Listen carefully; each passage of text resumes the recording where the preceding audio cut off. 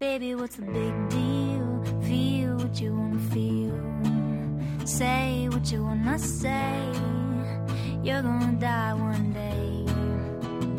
For example, I could kiss you just because I want to. What's the difference if you turn away? I'm gonna die one day. Why do you waste your time thinking about your reputation, trying to meet an expectation? My beloved podcast listeners, welcome. Very nice to be with you again.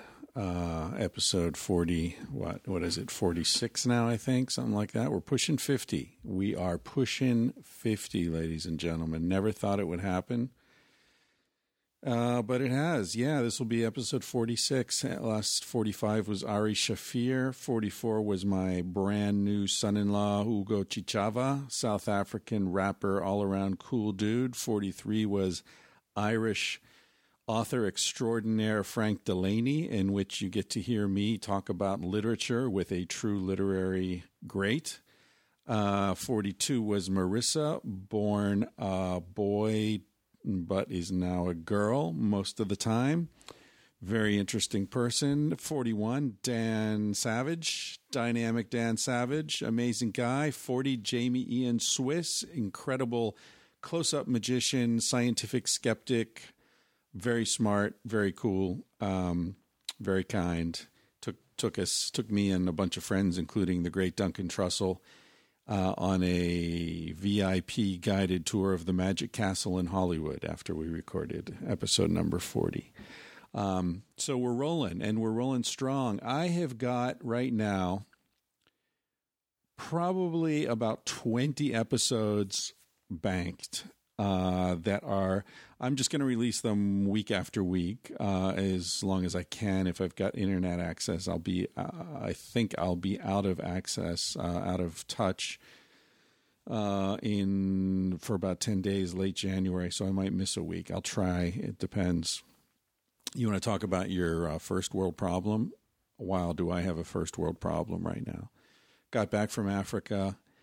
As some of you know, I was in Mozambique for Casilda's daughter's wedding for 3 weeks. Fantastic in Mozambique and South Africa. Anyway, got back and, going through all the airports and all that, I saw, my passport's going to expire in June, which is about 6 months out. And sometimes you can't get a visa for countries if your passport's going to expire in less than 6 months. So it's getting into the danger zone. I've got nothing planned, no international travel planned for a few months, so it's a good time to send it in. So download the forms, put my old passport in there, throw in some money order, $105. It's another $60 or something if you want to expedite it, but no need to expedite it. I'm not going anywhere. Send it off last Friday, send it in to be renewed. Saturday, I get an email from a friend who's got this big-ass yacht, saying, hey, you guys want to come and cruise for 10 days in the Sea of Cortez on January 20th? Really, dude? Really? So I've been sort of engaged in panicky phone conversations with various people at the passport office, some of whom tell me, oh, it will never get it done in time for that. And others of whom tell me, oh, dude, don't worry about it. That's easy. No problem, blah, blah, blah.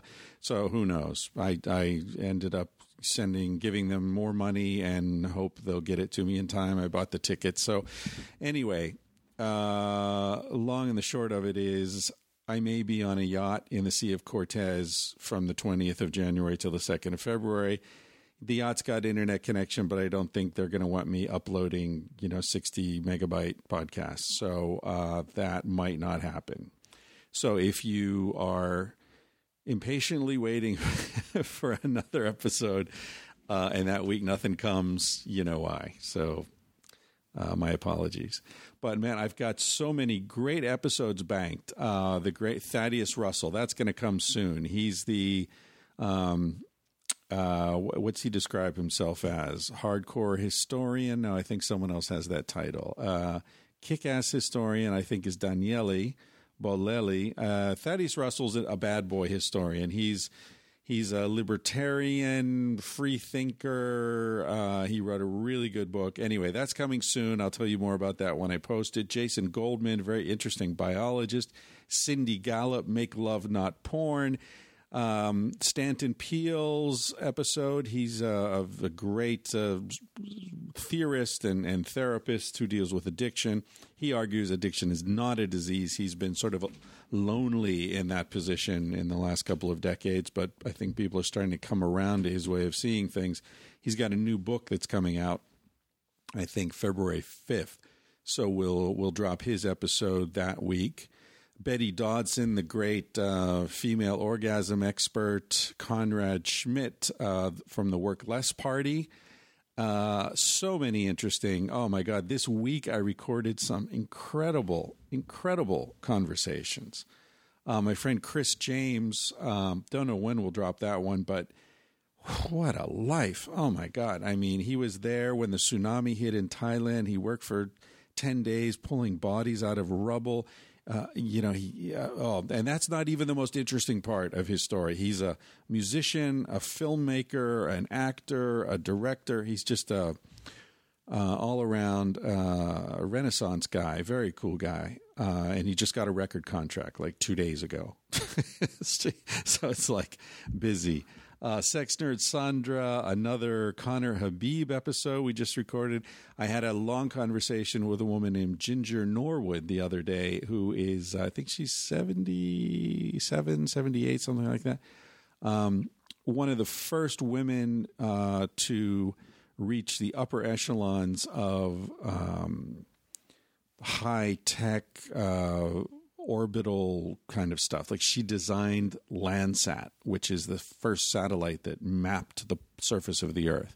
She designed the communication system on the first rocket or what's it called, spaceship or whatever, that made a soft landing on the moon. She's a cutting edge genius engineer, physicist, mathematician who also happens to be a woman. She's met Richard Feynman and, chatted with him in the parking lot after class. She took classes with him. Interesting, very, very interesting woman. So there's a lot of good stuff coming. I'll try not to hold out on you because now, like, more and more people are listening to this. I'm getting more and more beautiful emails from people. I'm getting donations, which I very much appreciate. Let's go to some of those. Fantastic email from Stephen Chan. Very intimate, personal, moving. We're not going to talk about the subject matter, but just a shout out to Stephen. Jeremy McMahon, fantastic. Thank you. Louis Fellman, Sanjing Varga, K Trout, Marie Francois. Very interesting stuff from people. Connor O'Neill, thank you for the donation. Delton McLemore, thank you. Jeremy Sherrill, thank you very much. David Meehan, Christopher Harrison, thank you all for your emails and your support. The beautiful Elizabeth in Australia for your continuing support. And this episode is brought to you by Squarespace. You've heard me talk about them before. Just bear with me while I talk about them a little more. My personal site, chrisryanphd.com, is a Squarespace production. Actually, no, it's a Chris Ryan production using Squarespace. That's what's so cool about it. You're not paying someone else to put together your website. You put it together. It's easy. Trust me, I am an idiot when it comes to this stuff. If I can do it, you can do it. In fact, since most of you are younger than me, if I can do it, you could probably do it in half the time. If you're thinking of setting up a website for yourself, and why not? It's so fucking cheap these days. It's like $8. It's $10, something like that a month for their introductory package, which allows you to use all their templates, all their stuff, and you get, if you do a 1 year thing, you get a free URL. So it's, that's another $10, right, that you save right off that. And then if you put in Tangent1, TANGENT, number 1, you get another 10% off because you came from me. And also they'll say, hey, that guy Chris Ryan, his listeners are signing up. Let's sponsor him some more. So it works for everybody. It's a great site. It's a very cool tool. You go in, there are templates. You choose a template. You upload some stuff. You put in some text, put up some photos, whatever. And then you can just say, wonder what this would look like with another template. And you just go click and boom, it takes all that stuff, all that content that you put in there, and it moves it into this other template. Knows where to put it, knows how to arrange it. You can mess with it. You can drag and drop, put things in different places, change the fonts, the colors. You can, if you're a tinkerer, you can tinker. But if you're not a tinkerer, it's not obligatory. You can just slap that shit up there and see how it looks. You know, I said this in a previous podcast, but imagine how cool that would be if you could do that in life, right? Like if you could say, okay, take the content, take like, you know, my general level of health and, you know, being born into this type of family and this kind of economic thing and whatever, and just like, let's plug all that stuff into China. What would I be like as a Chinese person? You know, what would my life be like? Or Nigeria or Hawaii in 1300. You know, wouldn't that be cool to just sort of take the stuff that's uniquely you and strip away all the arbitrary cultural happenstance and just plug that into different settings? There must be an interesting book or movie somewhere in there. Or maybe that's what that Cloud Atlas. I never saw that. I was really excited about seeing it. When I saw the excerpts and the trailers and stuff, I thought, wow, that's really cool because it's about these characters and this sort of the same characters in different historical epochs and interacting with each other, which seems like a very pregnant idea, a very rich kind of concept. But then I read reviews and the reviews just trashed it, which is too bad because it was big budget and it was the Wachowski siblings. I say siblings because, as some of you may know, they were the Wachowski brothers, and then one of them had a sex change. Lana, I think her name is. And by the way, if you want to see a really beautiful, completely uncontrived little talk, Google Lana Wachowski awards acceptance speech or something like that. She never talked about her private situation, her personal life publicly, but she decided to give a talk. Hold on, I'm going to put you on pause and I'm going to find that. Yeah, this is the cool thing about Rogan's podcast that I don't have. If something comes up in conversation, he can just Google it and slap it up on the stream and you can see it. But since I'm audio only, I'm going to put you on pause and then tell it. It's Lana Wachowski, Wachowski. Just Google her name and HRC award, and that'll take you to the YouTube file of her speech. It's got 506,000 hits at this point. It's a really beautiful talk she gives about her experience, and I highly recommend you check it out.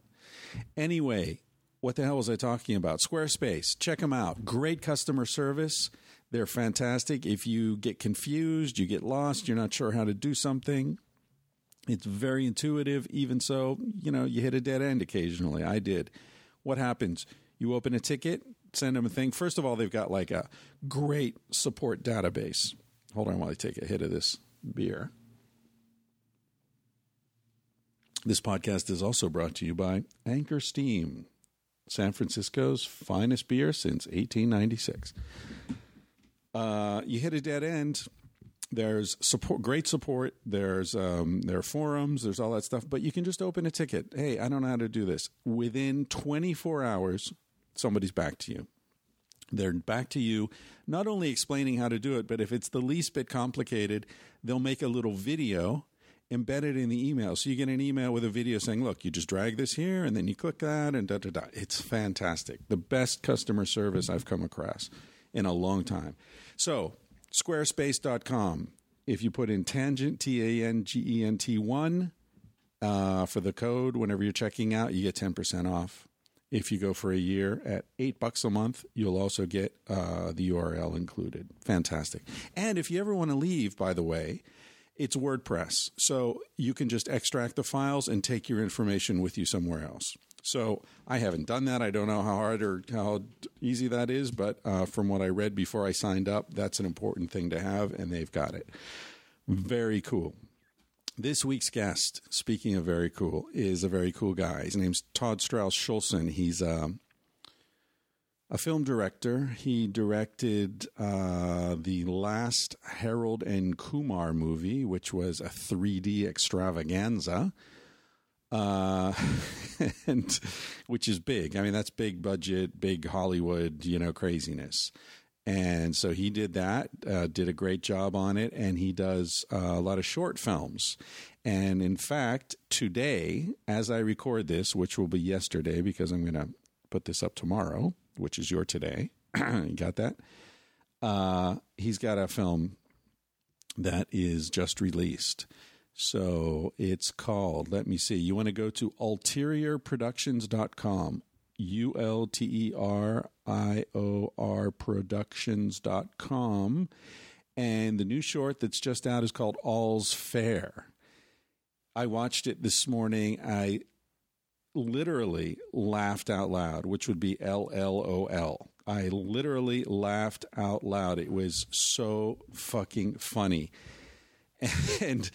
And watch it. Listen to a little of the podcast and then watch it, or watch it and then listen to the podcast. It doesn't matter, but do the two things like more or less so you've got one in your head while you're doing the other, because you can hear in the podcast that he's a little bummed out. I mean, he hasn't lost his sense of humor. He's hilarious, but he's bummed out. He's just had a painful breakup with someone he really loved, maybe still loves, I hope. Because let's face it, folks, love is not dependent upon whether or not you're in a relationship with someone. You can love someone who's dead. You can love someone who's moved on and married someone else. Hold on to the love. That's beautiful. Let the relationship go if it's going. But he's bummed. You can hear it in his voice. He's not really happy. But he's in the midst of making this movie about his dejection, his pain, his suffering, which is such a cool thing to do, right? If you're a filmmaker, that's what you do. If you're a musician, you write a song about it. I don't know if you listen to Beck. My favorite Beck album is Sea Change, which is about, it's basically his expression of despair when he had a relationship that fell apart. Beautiful music. Oh, Lost Cause. There's some great songs on there. You're not going to be dancing to them, right? It's not, it's not the kind of thing you want to be playing at a party, but really beautiful, moving music. And Todd did the same thing, but Todd's movie is hilarious. It's very funny. And he's the guy, by the way, he gives himself a little cameo. He's the guy, the dejected, the guy who got dropped, calls for commiseration. So he's like on screen for about a minute. That's Todd. Very funny guy, very talented filmmaker. And it's cool to see a guy who's like done the, $10, $15, $20 million big budget Hollywood movie. It's cool to see him working with his friends and taking all that talent and know-how and putting together something that's very personal and intimate and 10 minutes long. There's something really, really cool about that. All right. I can't imagine what the hell else I have to talk about. I interviewed Daniele Bolelli. Daniele Bolelli and I set up mics and chatted for 2 hours yesterday. And that's an evergreen, so I don't know when that'll come out. I'm trying not to...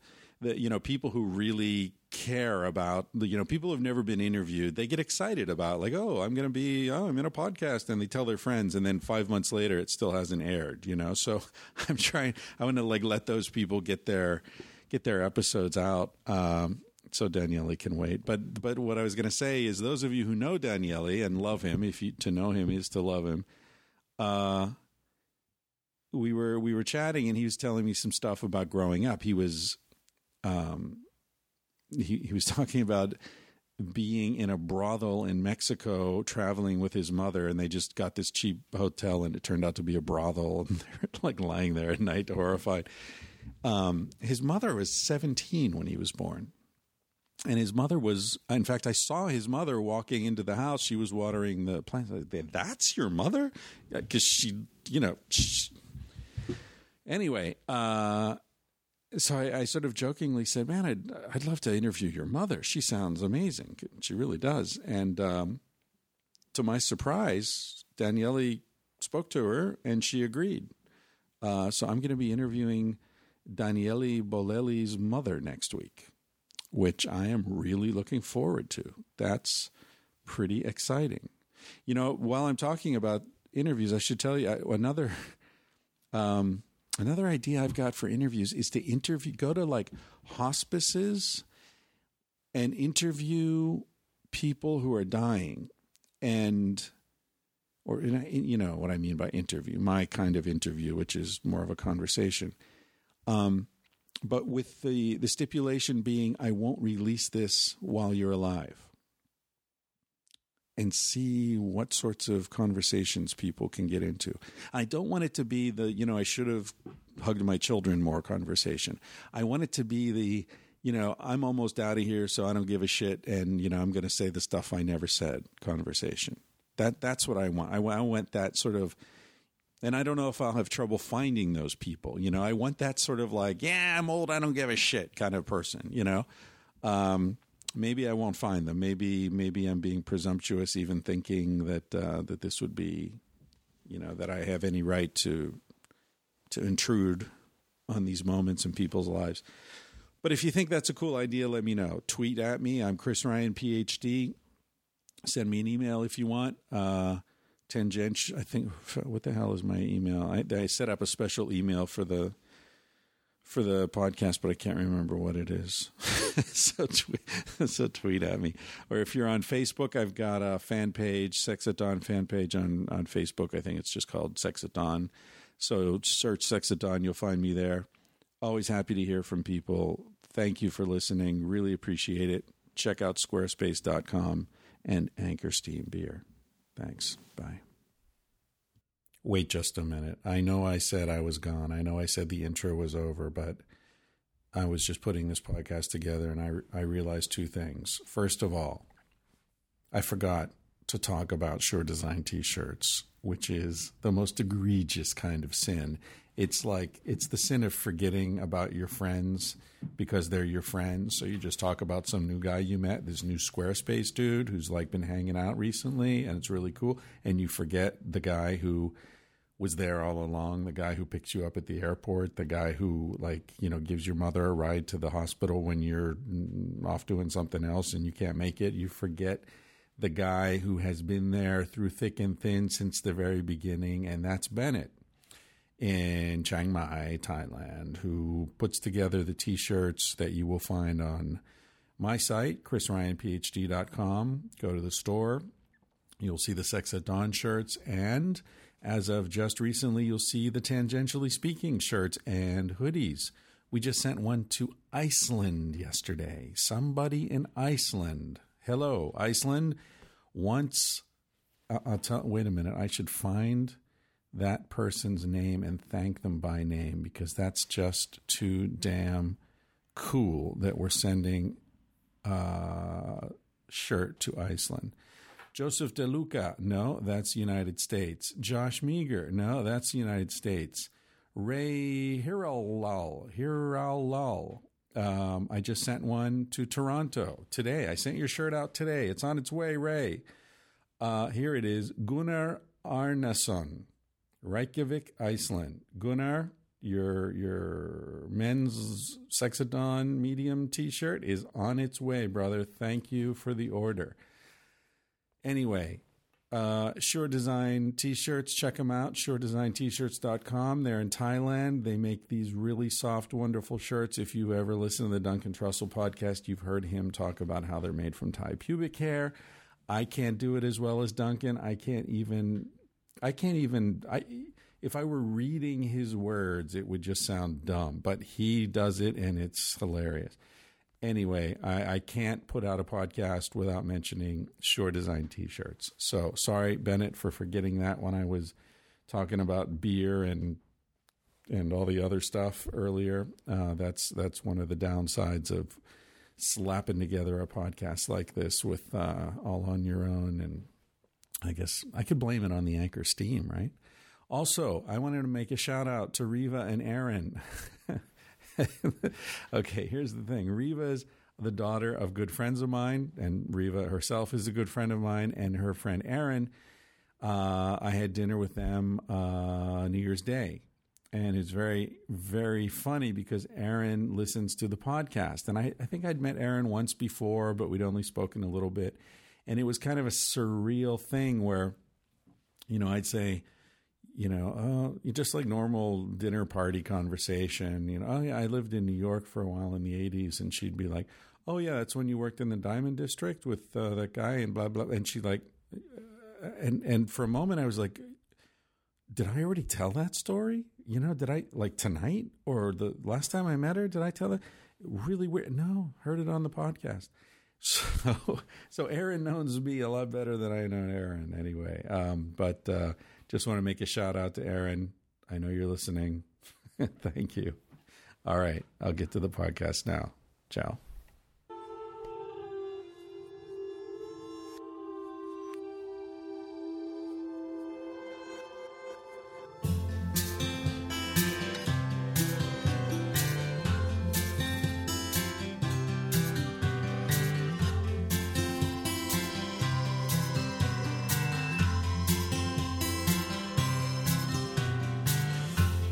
Sorry eyes that cut through bone, that make it hard to leave you alone, leave you here, wearing your wounds, waving your guns. Somebody new. Baby, you're lost. Baby, you're lost. Baby, you're lost. You're going handheld with the stand. My pinky, and I'm gonna just do this. You're like, who are the singers that like? Were they Vegas guys who would do the? They've got the mic and the stand, and they drag it around with Steven Tyler. Steven Tyler? Who the fuck is Steven Tyler? He's like Aerosmith, man. Oh, yeah. See, I never got into Aerosmith. Yeah, I was too.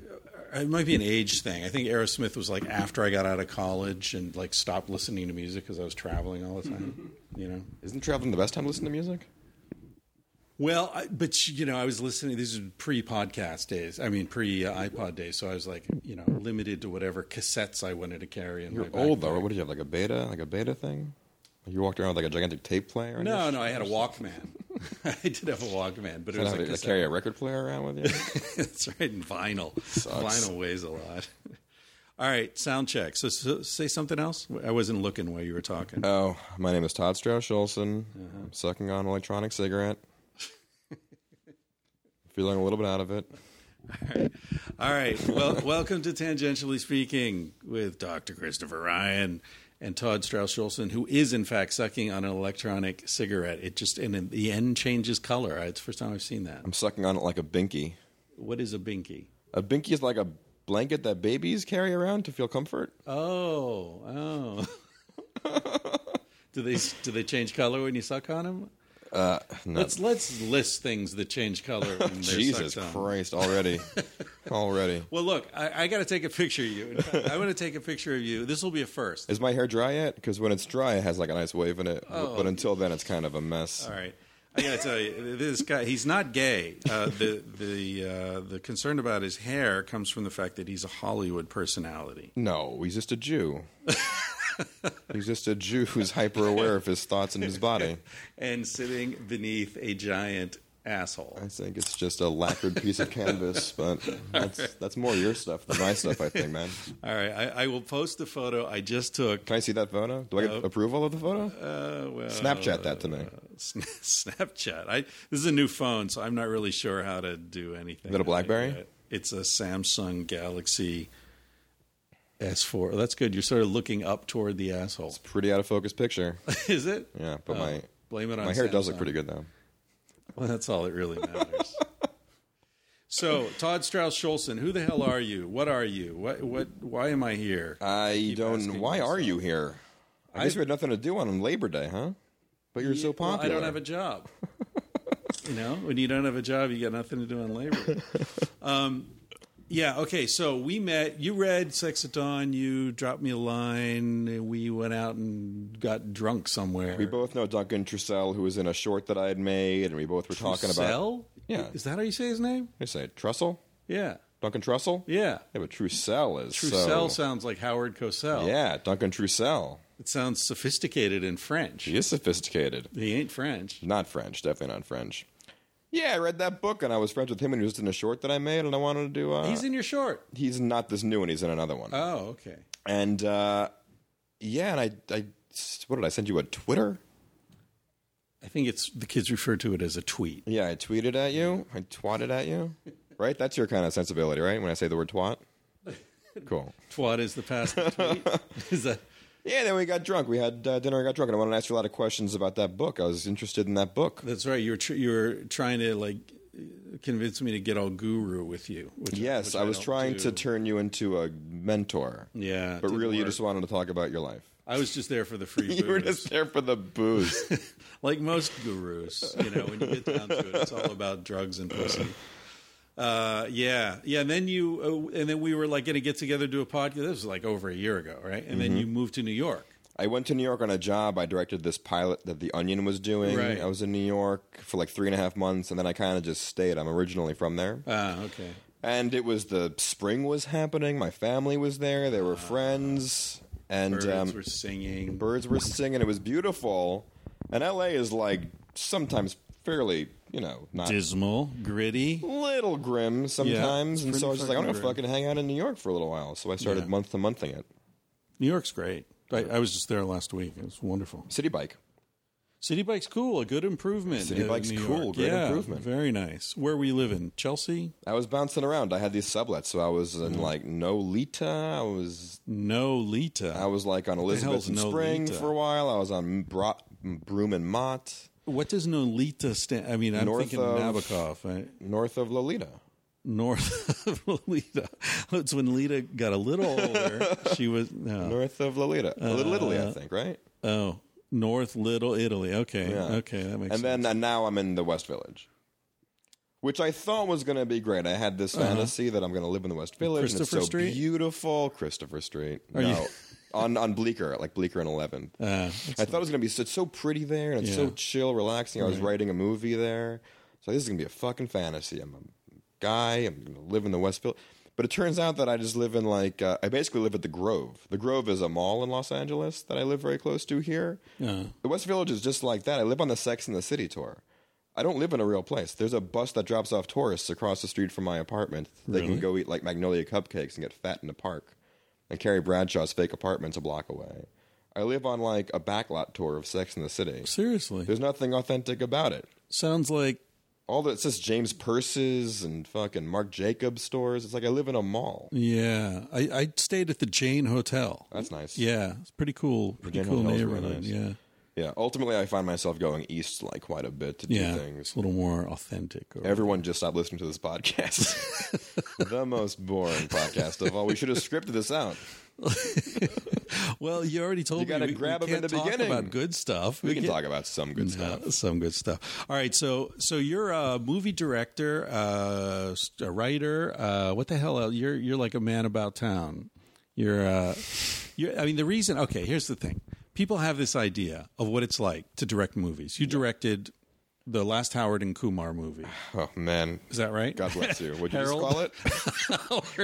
Howard. Christopher Ryan just had a stroke in my apartment. His face is fucking purple. What a disaster. It's only half my face is still working.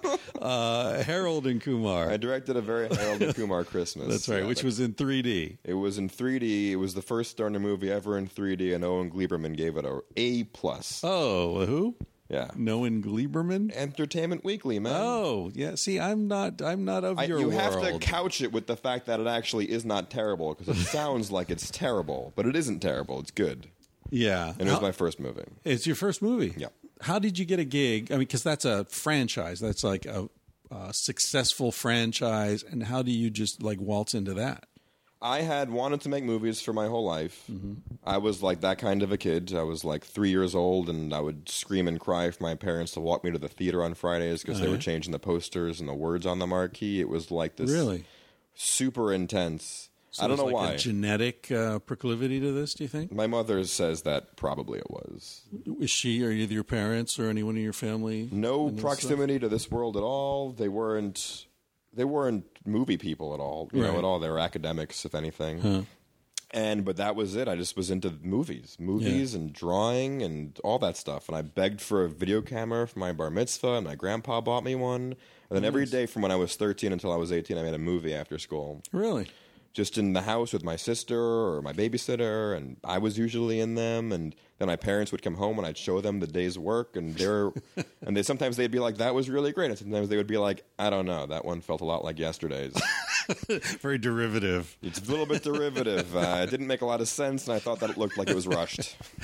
Yeah, well, you had 2 hours to put it together. It was like Gene Hackman and Royal Tenenbaums. I just didn't buy it.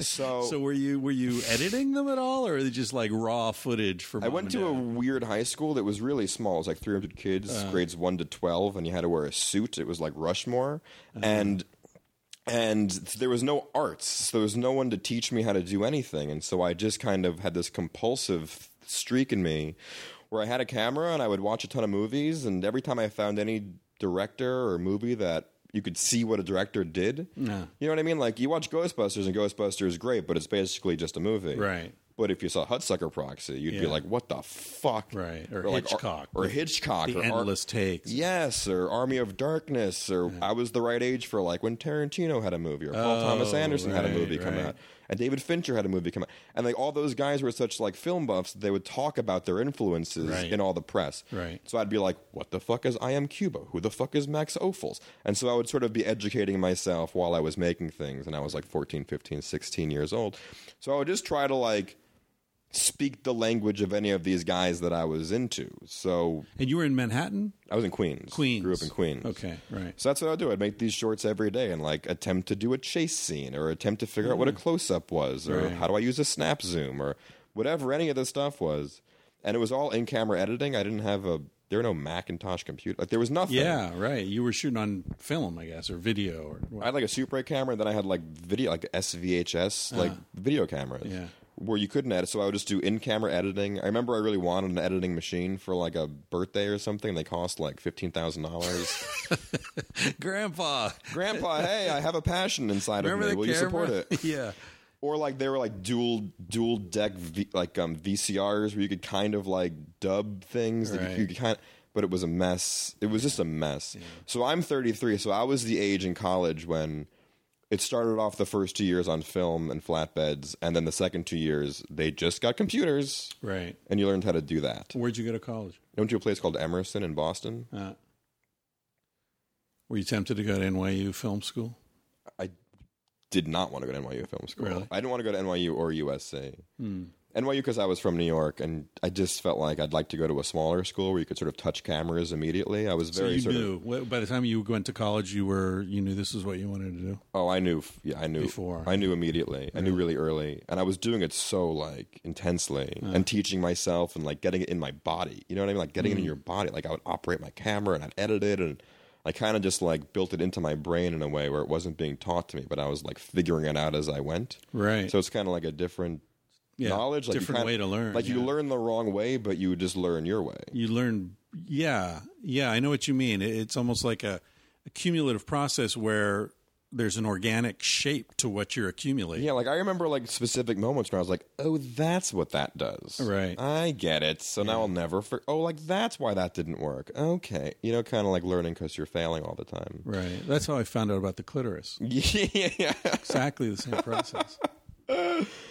That was what I did, and then I went to college. Yeah, but I was in high school making movies all the fucking time and doing really badly in classes. And I went to a small school where no one was like me. Everyone ended up being an actuary, And so I had a guidance counselor who was like, yeah, apply to these schools and whatever, your grades, who cares? But you've made these things, you've been in film festivals, it'll be great. And I got into no colleges. I literally got into zero. I applied to like 9 schools. and got into no schools.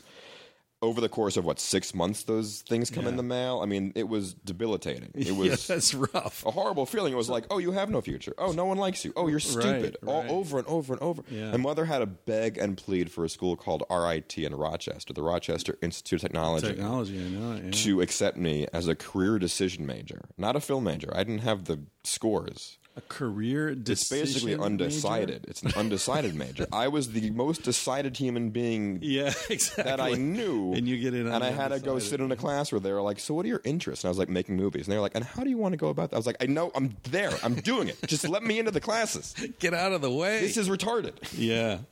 So that was my first year, and then I got good grades finally, and I transferred to Emory. So why didn't you get good grades in high school? Were you too busy making movies? I don't think I gave a fuck. I don't think I cared. I got good grades in things like, in anything that was vaguely creative. I got good grades in Right. American history and English, Yeah. But I was an idiot with math. I was a dumbass with biology and science and geometry, and I just didn't care. And I was always doing extracurriculars. I had a magazine. I was Yeah. on student council. I was like Parker Lewis. That's, you know what Parker Lewis is? Maybe some people that listen to this will know Is what Parker he in Lewis the is. Howard I have a and Kumar box set series? right over there. Hey, at least I got Kumar right. That's the hard part. Right. Come on. Maybe. Was there? They did like some White Castle thing, wasn't that? Was that them? This is humiliating. For who? For me. Me. For me. I'm out of the loop, man. I'm old This and is like, foreign. I don't Todd, know can any I come of this over and shit. humiliate you in front of 25,000 weekly subscribers? No, believe me, they know I'm the idiot here. Everybody knows. No, I mean it's true. I'm like so out of the loop with American culture. Did I ever tell you about when I was on Rogan's podcast the first time? Okay, so I do this podcast with Duncan, right? And first time I'd ever met Duncan, and afterward, Duncan was like, oh man, you got to meet my friend Joe. Joe's got a podcast. And I'm like, okay, everybody in LA's got a friend named Joe with a podcast, like whatever. Sure. If he wants to, because at this point, I didn't even know what a podcast was, right? It's just like, you want to interview me? Okay, fine. You read the book. Great. I'll do it. Because I'm like, I went through a period of media slutdom. I was doing like late night trucker interviews out of Omaha, like I'd wake up at 4 a.m. in Barcelona so I could do some interview with Australian, AM radio or whatever. Is just like whatever. Anyone who wants to talk to me about the book, I'll do it. So I'm like, okay, you got a friend named Joe. Fine, I'll do. So then, whatever I've never heard of Joe Rogan, right? I live in Spain. I don't know Fear Factor. I'm completely out of this shit. I don't even have a TV, none of this. So I go to, eventually I find what happened? I was talking to my friend Voodoo. I was in Spain visiting. I was talking to Voodoo and I said, yeah, I've been doing podcasts. So, like, that's cool. And Voodoo's like, oh, you ought to be on Joe Rogan's podcast. He'd love you. And I was like, how do you know Joe Rogan? Like, how do you know Duncan's friend Joe? This is in Barcelona. So then it's like, oh, he's famous. Oh, really? He's famous. So, I'm an idiot, right? So I go to the podcast and so I walk in there. I'm in the studio and I meet Joe and his tech guys and Red Band and all these guys. And I start telling Joe this story. And the whole point of the story is I'm an idiot. Right. But I get to the point where and I don't know who you are and, blah, blah, blah. And he looks at me and he says, so you had to Google me, huh? And I was like, yeah, but, and then the technical guy says, okay, we've got to do a sound check. And, Joe, these are the sponsors. And so we get cut off at the point where it sort of seems like I'm dissing him in some way, which was the opposite of my intention, and then he rolls up a joint. And he's passing the joint around. The joint comes to me, and I don't really want to get high before a 3-hour interview. Yeah. But if I don't hit that joint, I'm an idiot. I'm confirmed asshole, right? So I hit the joint, and then I'm like more stoned than I've been in 30 years. I'm like holding on to the chair and stuff, So anyway, it was like a disaster. And the whole point is, I didn't know who he was. For me, the takeaway of that story is that you do no preparation before you interview someone. That's right. That's why it's called Tangentially Speaking. And yet you've written all these books. But I've been chasing you around for a fucking year. I mean, isn't That's that plenty of time to watch a 90-minute movie on the internet. I tried. I told you. No, I really did. It's so hard. It's so hard. You're right. It is. It's hard. No, I tried, and I couldn't because I was in Canada.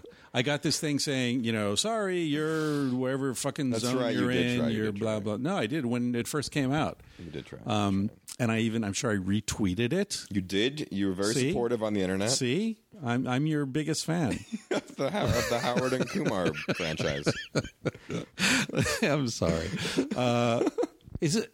That's not Aziz Ansari, is it? It's Kal Penn. Oh, they all look the same. Yeah, right? that's racist.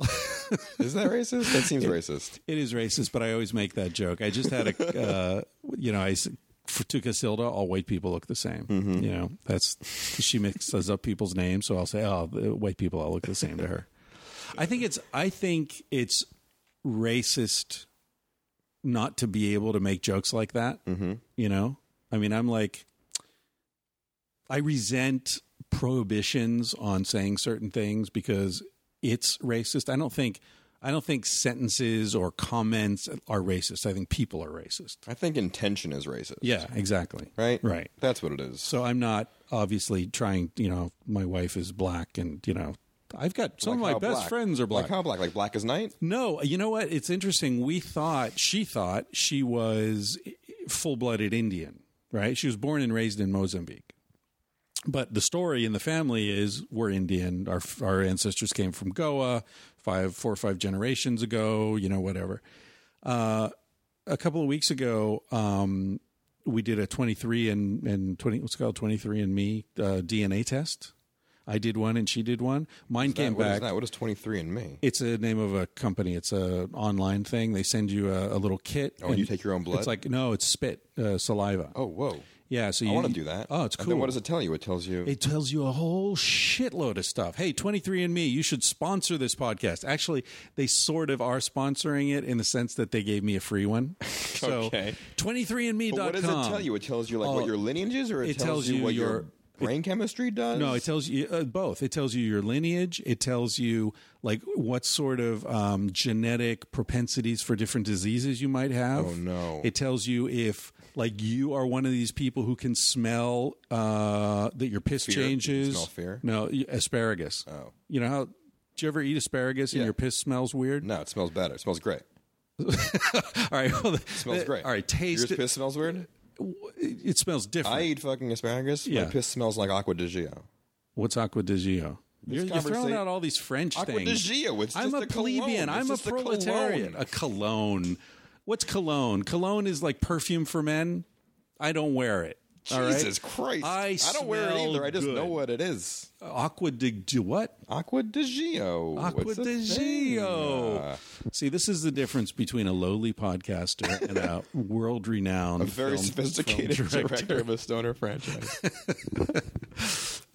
Anyway, what the fuck was I talking about? Oh, 23andMe. So it tells you your genetic, like if you've got a propensity for diabetes, if you in mine it said not likely a sprinter. And that's accurate. It's not likely a mover. Not likely a walker faster. But Casilda's a sprinter, likely sprinter. And so that's about muscle twitch muscle or something, right? It tells you all this shit. And some of them are you have to click a waiver, okay, I understand this could be really bad news. If you have the gene for breast cancer, which is really increases your chances of having breast cancer in some cases. How accurate is this test? Very accurate. Very accurate. It tells you what percentage of Neanderthal genes you have. Really? It's 2.8 for me. Is that out of 100? Or is that out of 3? 2.8%, yeah. Hey, I'm a redhead, or at least used to be. Now people think I'm blonde now, but it's the last vestiges of redhead and gray. Yeah, it's like 5% redhead and the rest gray. That's blonde. But that all comes with the genetic. Apparently, the genes for what is the scariest thing that it could let you know? What is the worst thing you've got an elevated chance of different types of cancer, or what's the best thing it tells you? That you don't.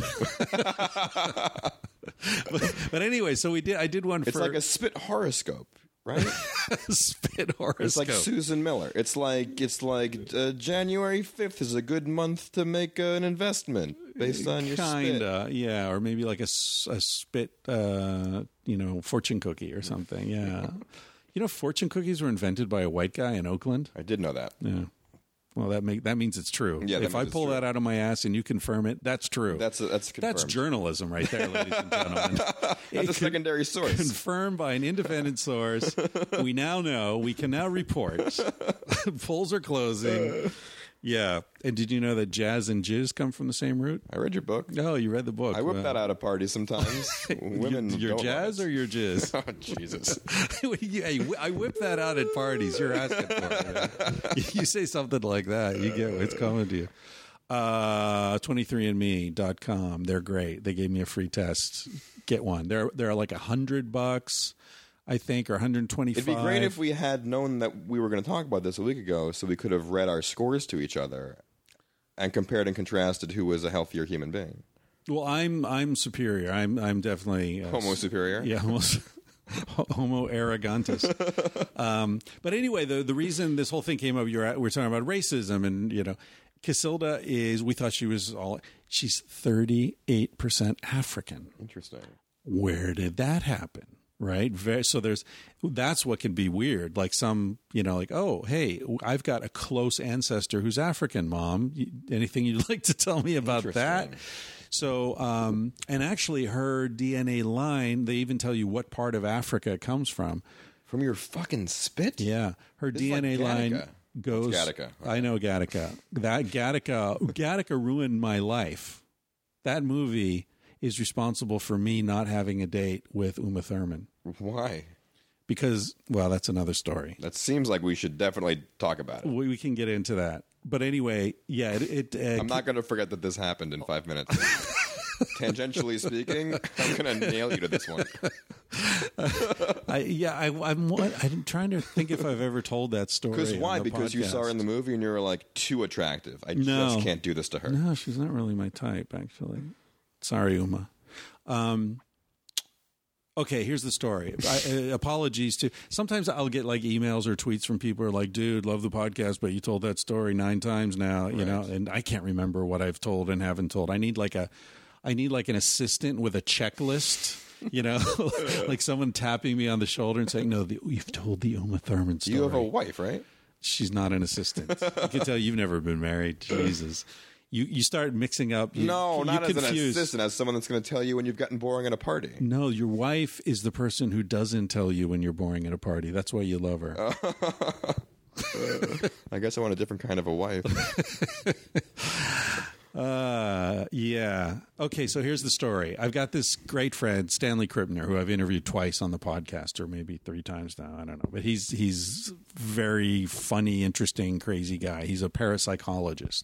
Just turned 80 this year, and he knows everybody. Like he's taken LSD with Timothy Leary, and he knew Alan Watts. These names mean anything to you, young whippersnapper? Yes, I am aware of things. Alan Watts. The journey is the destination. Oh, ain't it? So Stanley came to Barcelona one time to visit, and I had mentioned to him how interested I was to see prehistoric cave paintings. So Stanley, being Stanley, had his assistant write to the French government, and he got us invitations to go to Lascaux, which is the Sistine Chapel of prehistoric art, right? It's just like the most amazing place. But you can only go there if you're invited by the French government. So you can't buy your way in. There are only 5 people a day that were allowed to go in. Now it's completely shut down because the breath condensation was messing with the chemistry. Mm-hmm. And this stuff's 25,000 years old, these paintings of bison and deer and stuff, horses. Anyway, so we're driving up from Barcelona to the Central Massif, the Massif Central of France, and I had just had this brief affair with this woman whose name I won't mention, who was crazy, just absolutely nuts, right? But in a really interesting, strange way, which I wish I could tell the story, but I got to leave that part out.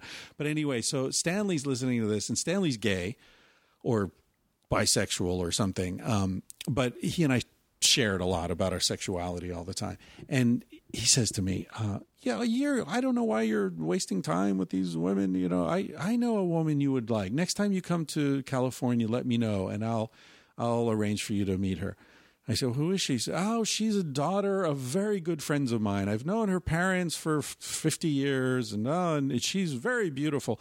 Now, okay, he's like, at that point, he's like a 70-year-old gay guy, right? So what's he know about beautiful women, right? They're all beautiful to him, or at least my taste in women and his taste doesn't overlap that much. So I'm thinking, well, okay, maybe. But, and he says, I said, well, who are her parents? Oh, her father teaches at Columbia. He's a good friend of the Dalai Lama. He teaches Buddhist studies at Columbia. And her mother was briefly married to Timothy Leary. She was a Swedish fashion model. And then she and Timothy were together for about a year, and that didn't work out. And then she married this other guy. And like, wow, I'd love to meet her parents. Who cares about the woman? This woman's parents sound great. So we're driving along, and there's like some distant recognition. Like, wait, the Buddhist thing, the Dalai Lama, Timothy Leary. I've heard about this somewhere. And finally, I said, Stanley, you're not talking about Uma Thurman, are you?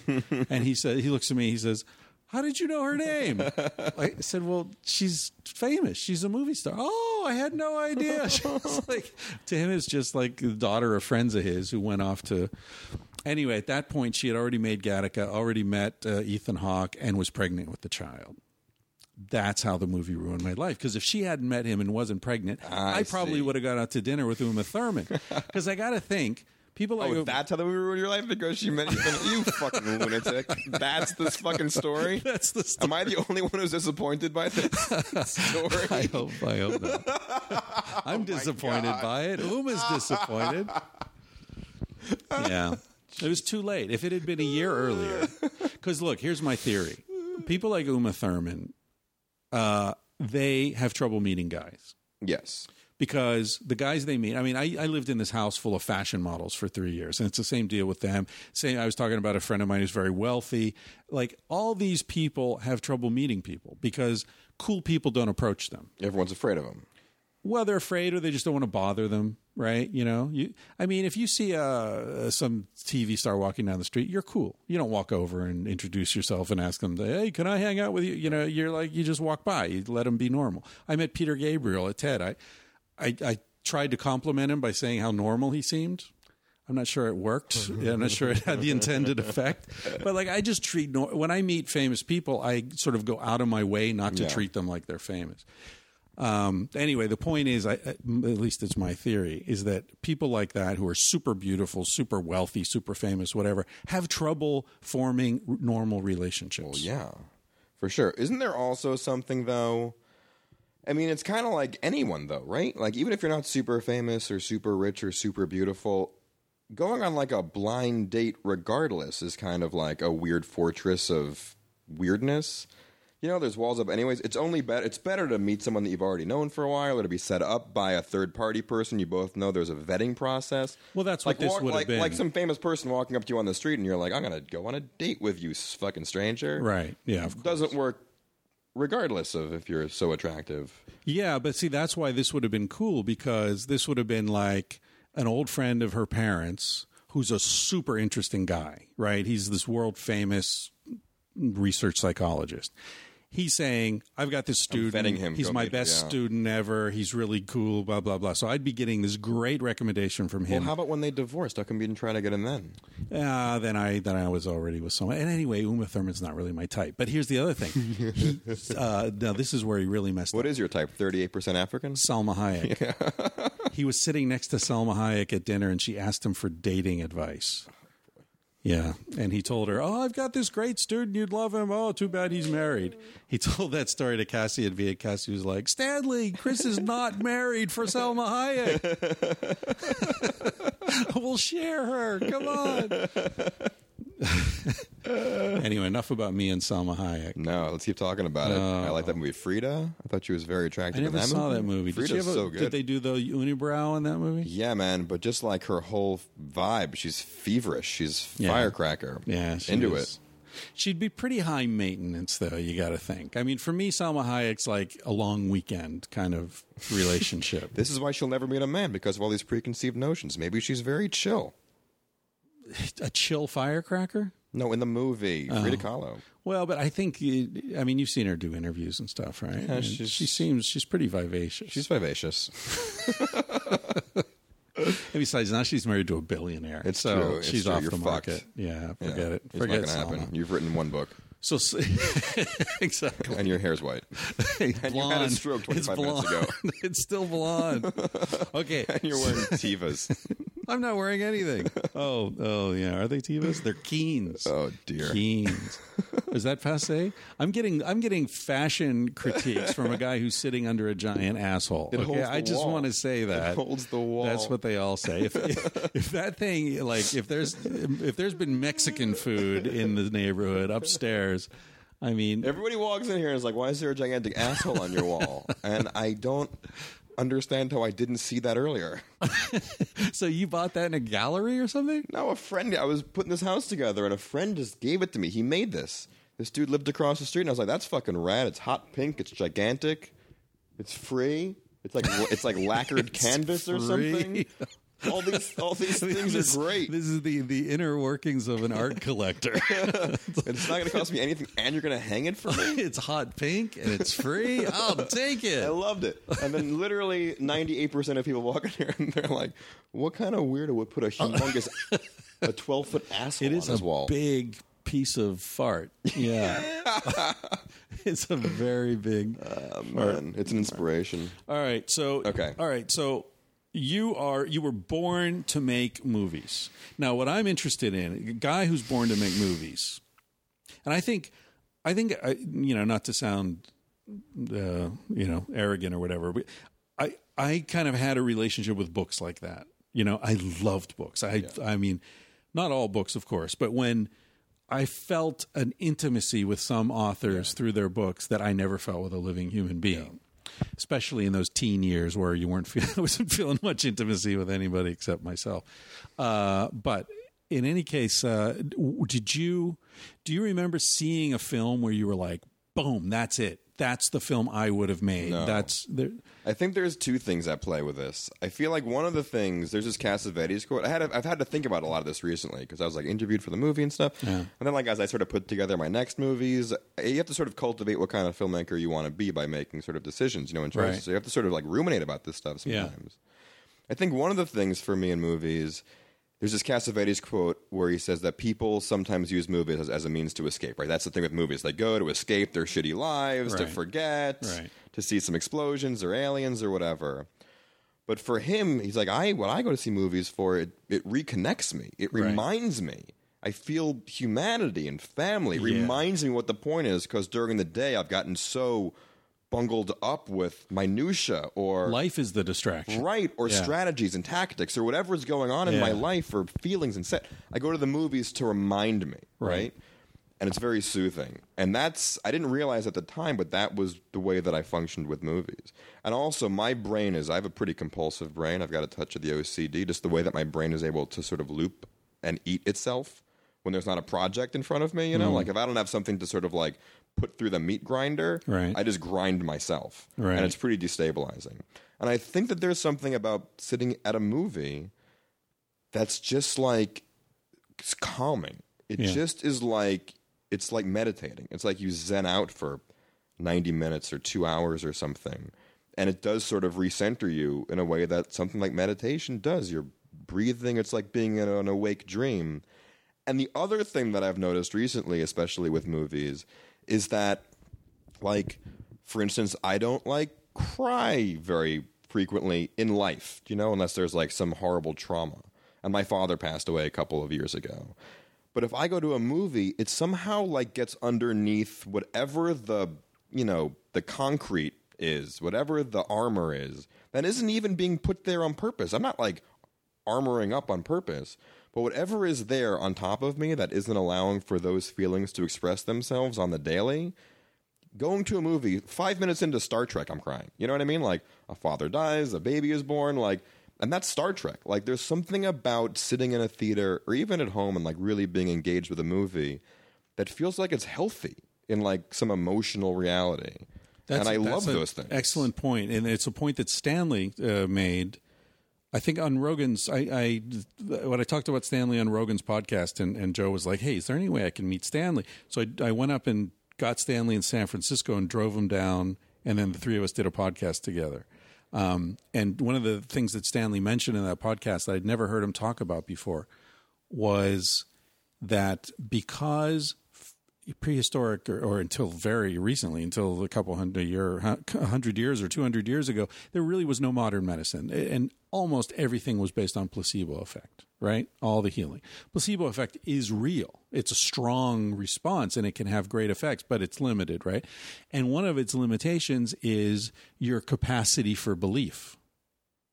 And Stanley's point was that until modern medicine, evolution favored people who had that capacity for belief, what's also known as hypnotic ability, right? Magicians do like tests for the audience and see who's got more hypnotic ability, and those are the ones that they'll bring up on stage to do the hypnosis, stage hypnosis and all that kind of thing. And so that differs among individuals. And evolution was favoring it for millions of years, and now suddenly it doesn't anymore. So now there's this sort of randomization genetically. But what you said, that it feels very healthy, I think it is very healthy. Yeah. You know, there's a very strong... There are very strong psychological correlates to focusing your mind, to being in a state of flow, you know? It almost cuts through any kind of intellectualization of your life, and it goes right to the heart. To the emotion, yeah. That to me, and not all movies do that, obviously. No. But like the ones that do, and even like shitty big studios, sometimes they do that, you know? Yeah. And I feel like that's really good. I think there's also a flip side to that, though, is like movies let you down sometimes. Like movies, you know, create these ridges in your brain of what romantic love is supposed to be like, and that fucks you up when you have bought into a thing that isn't true, or the romanticism of war. All of it. Like movies kind of, when you're young enough, if you're really kind of connected to them and using them as a way, or not even on purpose, but like they are kind of creating a worldview. You know, they're kind of creating your sense of a future to come or whatever. Well, and often, and sometimes they let you down, you know? Like, how do you deal with loss, whatever you're dealing, like sometimes they make these things not so. Well, and also movies are existing, you know, within an economic context. You know, they've got to appeal to the mass audience, and there's all that shit. So there's a thing you got to be. I mean, now obviously I know you can't expect them to sort of like teach you how to function, but they certainly, I think, are really great ways to get you to access, you know, a softer side of yourself, a tender side. They kind of hit you there, and I feel like that's one of the things that TV doesn't totally do, or doesn't do as frequently, maybe, to me. Like, I feel like I'm less emotionally engaged in television shows. Is that because of the size of the screen or the commercial interruptions? I think that it's because maybe this might not be true. I feel like TV is where the format is king or something, or there's a pace to story. It's plot. You're watching plot. Even on something as wonderful as Breaking Bad, and I fucking love Breaking Bad the most, you're really watching plot. Do you know what I mean? Well, there's a lot of character development. There's a lot of character, but you're waiting to see what happens next. Yeah, that's true. And if you watch something like, Scenes from a Marriage, I mean, what... Fucking, Woody Allen, yeah. Fucking Annie Hall, whatever you're watching. It's less plot. They literally can, in a movie, you can have a bizarro tangent. The Tree of Life. On some TV shows, you can. But most shows seem to be just like, as story, forcing the story. Movies do it too, but movies get me in my guts more. Well, and there's a structural issue there, because with movies, once you've bought the ticket, they know you're going to sit there, and so they don't have to pull you back for the next episode or pull you through a commercial break or whatever. Yeah. So maybe that's why plot is so intrinsic. I think so, and there's like a lot of documentary on TV, you know, like every reality show and, you know, whatever, fake history shows. There's documentary on TV, and again, the format is king there. You know, like any show on Bravo is just literally the format is king. They just have a format, and they can plug any shit into the format. Yeah. And people are addicted to the format. But something like a movie like Stories We Tell. Did you see that movie? That Sarah Polley movie? It's a documentary about her family. It just breaks apart a construct that you've seen a million times. It is so hyper sympathetic and compassionate and crazily emotional. I just don't see so much of that on this TV over. Right. But that stuff does it for me. Yeah. And that's what I'm finding myself more and more sort of compelled and attracted by. What do you think of Werner Herzog? Love Werner Herzog. I just saw Encounters at the End of the World. Oh, yeah, so great. The second time last night or the night before. Well, that's an amazing idea for a movie, right? That's like the best stuff. And I feel like that's even applicable in my world where I'm trying to make sort of like, hilarious comedies or like movies for people, like big movies for people. Is that he was like, I'm just going to go to, it's like Antarctica, right? Yeah. Let's go to Antarctica and do a documentary on Antarctica. And you're like, that'll be, wildlife and scenes and landscapes. Penguins. But all he wants to do is talk about what the weirdos are that find themselves attracted to Antarctica. Like, who are the people that want to live there? Yeah. And that's fascinating. Yeah. You find some left-handed way into something familiar. Yeah. And you still get the vistas and you still get the penguins. Oh, amazing. And the undersea photography. But fuck, Holy man. cow. It is such but it's characters. It's compassionate. Well, I've probably seen 30 Werner Herzog films, ranging from the classics, Fitzcarraldo or whatever, to like the one, you see the one, I can't remember what it's called, but it's about like a guy who has some sort of helium balloon that he floats over the jungle. You know what I'm talking about? Oh, but anyway, the documentaries are what really get me because, he gets there and starts filming and then he just follows his curiosity. Right. And it turns out that the Jamaican guy who drove the truck in with the camera equipment has this amazing story, and he ends up taking up half the film talking to this Jamaican guy. Yeah. And it's incredible, I mean, the sort of faith that, you're going to just go there not really knowing what the hell's going to happen, and you'll come finding it. But I think that what's so interesting about him, what's interesting about him to me is that you can really, in their documentaries, there's not like a hyper stylization, whatever. But you can always kind of feel like that it's him making the movies just because of, you can feel the curiosity and you can feel the life in there, right? They're all very alive and sloppy and weird. Yeah. But you also feel like an incredibly compassionate point of view. Like, he loves these people. He's curious about them. Even if they're doing a bad job, he knows that must be very difficult for them. Yeah. For me, that's kind of my point of view. I sort of feel like that as a human being. Like, there are these mercenary comedies, something like Hangover 2, right. To me feels like a pretty mercenary comedy. The joke is on them. You're taking pleasure in watching people fall apart. Right. But that's what you're taking pleasure in, how fucking fucked everyone is going to be.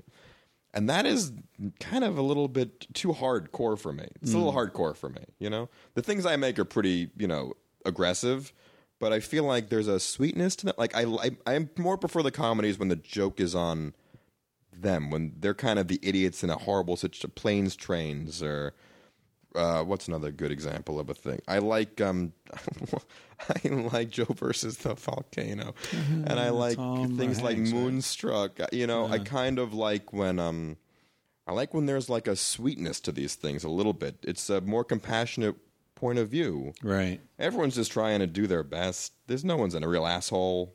I don't know. You think people are assholes. I'm a little more open to it. Like, I really love walking around New York City. I love hearing like 18 Dominican kids just cracking up. I love hearing a marital spat on the street. I love hearing some kind of a cabbie fighting with a biker. It feels very alive to me. I just like feeling the people around me. That's part of why LA is difficult. Have you done any documentaries? I haven't done any real documentaries. I did. What did I do that was like documentary? I did this show in Asia, actually. I lived in Thailand for 9 months. Oh, that's right, yeah. And it was sort of it was kind of like Jackass-y kind of a thing, but like a sketch comedy, Jackass, and there were sketches and things. But, I mean, and it was not like it was not like Into the Abyss or some Herzog movie. But it was the same concept of you would go out into the world with a vague idea and you'd have real people and you would engage with them and you'd try to see where they were going and then take where they were going and turn it into a shape so you could make a little story out of it. Right. There was a merging of, some narrative concept in your brain and whatever the sloppy reality of these people was, with the intention to make it funny and silly, And so I did a lot of that. I've made things. I made a thing called Free Beats, which you could see on... I've seen a bunch of... I mean, the thing is, I'm not completely unprepared. When we first met, I went online and watched a whole bunch of your stuff, and it was hilarious. There were on your website, there was like... I remember... Because this is like a year ago. Yeah, it was a little while But I remember there were like... I don't know. There were maybe 10 shorts of like 3-4 minutes each.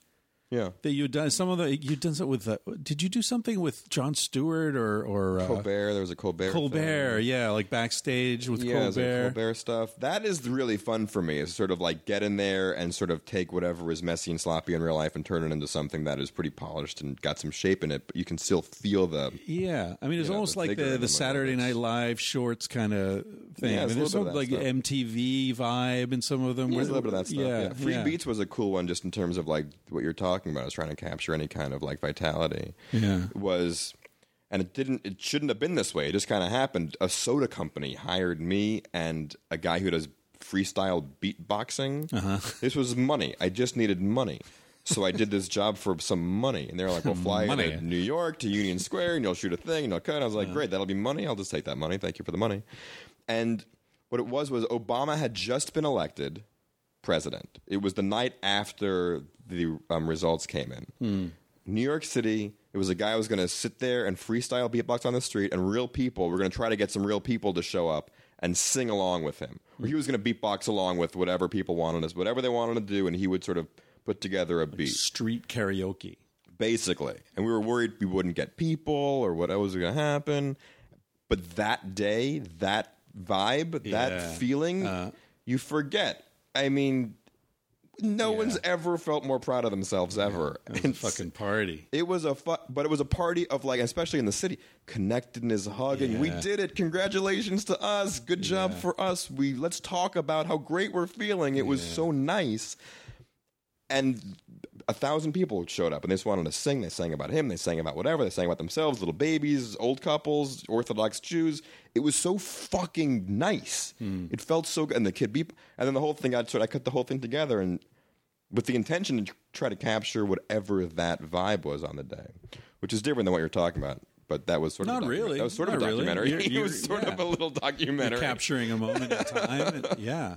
Sort of a documentary. Where can people see that? They can see it on ulteriorproductions.com. Oh, no, they fucking can't. They can see it on toddstraussschulzen.com. toddstraussschulzen.com. That's with a whole shitload of S's. It's the whole thing. We'll do links to it. Okay, we'll do links to it. Yeah, definitely. I'll get my assistant to have your throw up the assistant do links. Or my wife, one or the other.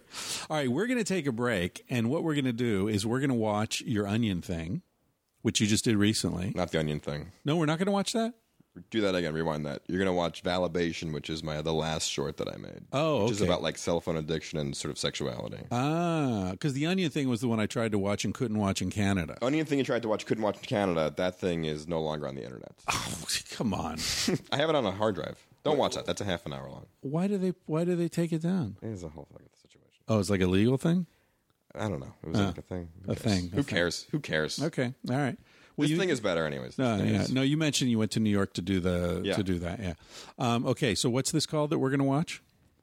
If you want to, this is a thing called Valibation. Valibation. In between, I make these movies, I write these movies, I try to get movies made, and in between them, in order to stay nimble, I make short films, and I write them and direct them myself. So your meat grinder doesn't turn on itself. Kind of. It's like Steven Soderbergh in the early 90s was allowed to make a feature film once a year to experiment. That is not easy ananymore in Hollywood. So I just make these shorts every year to sort of build the same kind of muscles. Right. So this is a thing I made called Valibation, which I finished maybe 4 or 5 months ago. And I'm about to make a new one. So this is the last one I made.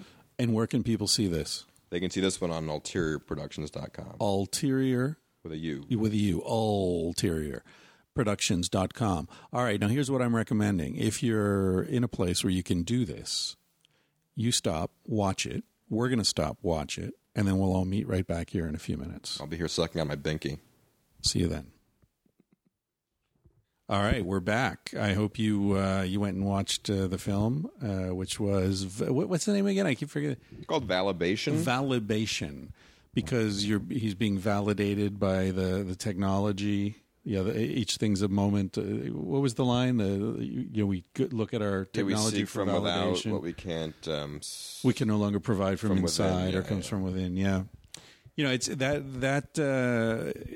Once we started watching it, I realized I had seen it before, and but it struck me again how deeply that resonates, and part of it is just the march of technology, but also in my own life, I was a resistor to cell phones. I never got a cell phone until a friend of mine who worked at a cell phone company gave me one. Mm-hmm. It's like the heroin dealer giving you your first hit.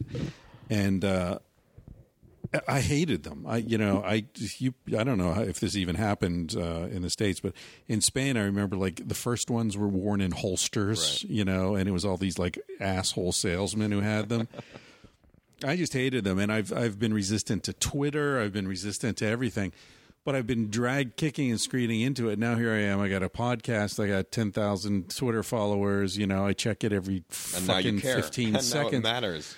Well, that's the problem. I don't care and it doesn't matter, but it takes up a lot of my life. So it's sort of like, I mean, I do care in the sense that it's a nice way for like people who listen to this podcast to give me feedback and it makes them more real. And I guess it makes me more real to them, which is nice, to have that sort of personal connection, even though it's essentially impersonal in some ways. And it's interesting, like, you do a search on Sex at Dawn or something, and you can see what people are tweeting to each other about your book. That's all really... Good. Yeah, it's good stuff. Well, as long as what they're tweeting is positive, which it generally is. But still, it's like that kind of relationship with your audience didn't exist until just very recently. A lot of this stuff didn't exist. Even this thing was finished in maybe January or February. This is a bit old. But this predates it predates Tinder. What the hell is Tinder? What the hell is Tinder? Oh, Christopher geez. Ryan. Come on. I don't claim to be you, up of all to date. people, should know what Tinder is. Well, Tinder is this little like stuff you can make from bark that'll help you light your fire in the wilderness Tinder when is you're this app. dying. It's Grindr. Grindr is the meeting app for gay guys. Okay, it's basically the heterosexual Grindr. Yeah, I mean, I proposed that. But it's not. But it's not like 2 for years hookups. ago. It's more just like the most passive aggressive dating site of all time. It's like Hot or Not. You don't know what that is. Oh yeah, where you rate people. It's this. It's like, is that girl hot or not? She's 10 miles away from here. If she's not hot, is she eating that milkshake right now? Not hot. No. How about, is that girl hot? They're Yes. all hot. And then if you swipe to yes, I think she's hot, and she has done the same thing to you. Yeah. Only then are you allowed to talk. This thing is crazy. Yeah. This short is from before this. Right. The march of technology is exponential and out of control. So how's it? How's But Yeah. I think that, but that's not news, right? There's nothing news. There's no news about people who are addicted to their cell phones and dating sites and whatever. That's not news. What's news though is that, like, I was walking down the street in the city. I do this myself, but I was walking down the street in the city, 4 weeks ago, whatever. There was a guy on a smoke break at a bar on a Saturday night, just compulsively, just like boom, like a fucking robot. Like just compulsively, not even looking at the pictures, like desperately searching, needing to get a match or something, not even thinking, in a real physical compulsion. And the question is what's the emotional trigger there? To me, I mean, I get that maybe you're just like horny. You're horny and you want to fuck a girl. Like there's that, but there's that's more. different from validation. There's more. There is an emotional trigger there. Yeah. There's something weirdly desperate about needing to know that someone is there, giving yourself back to you. That someone thinks that you're also interesting, attractive. That I'll tell you what it is. What is it? It's the need for community. Yeah. And as just like so many other things, as technology, we live in a society that takes away the real thing and then sells us a cheap copy of it. Whether we're talking about clean air or water, bottled water. When I was a kid, there was no bottled water. That's as absurd 40 years ago as bottled air sounds right now, but they'll just pollute the shit out of it. And probably in China, there's already bottled air. I mean, I don't know. Rich people probably have, big tanks, that come into their houses. But, I mean, that's the recurring pattern I see in that I'm writing about now in Civilized to Death, is this idea that the society just takes away whatever's free and then sells you some cheap-ass copy. And in this case, more people live alone right now in the United States than ever before as a percentage of population, and it's growing rapidly. But they've all got their cell phones, and they've all got Skype, and they've all got Tinder, and they've all, So it's like, okay, we'll take away a real community, but we'll sell you the illusion of community. Right. There's still a desperate hunger for that sort of more than ever, because you're not getting, as you say in the film, because it's not coming from within. Yeah. So you're constantly trying to fill this hole in your heart. But everything is like weirdly like dulled and then made so intense at the same time. Like, there was some article floating around a couple weeks ago that you could never break up with anyone anymore. You can never break up with someone and then have them out of your lives anymore. Because they could follow you on Twitter. Because they're whatever. there and you see their pictures or you have a bunch of friends. Like, they're always kinds of just there in a way that didn't exist ever before. You'd break up with someone and then you wouldn't see them for a decade. Or ever again. It just wouldn't happen. Until Facebook was invented, yeah.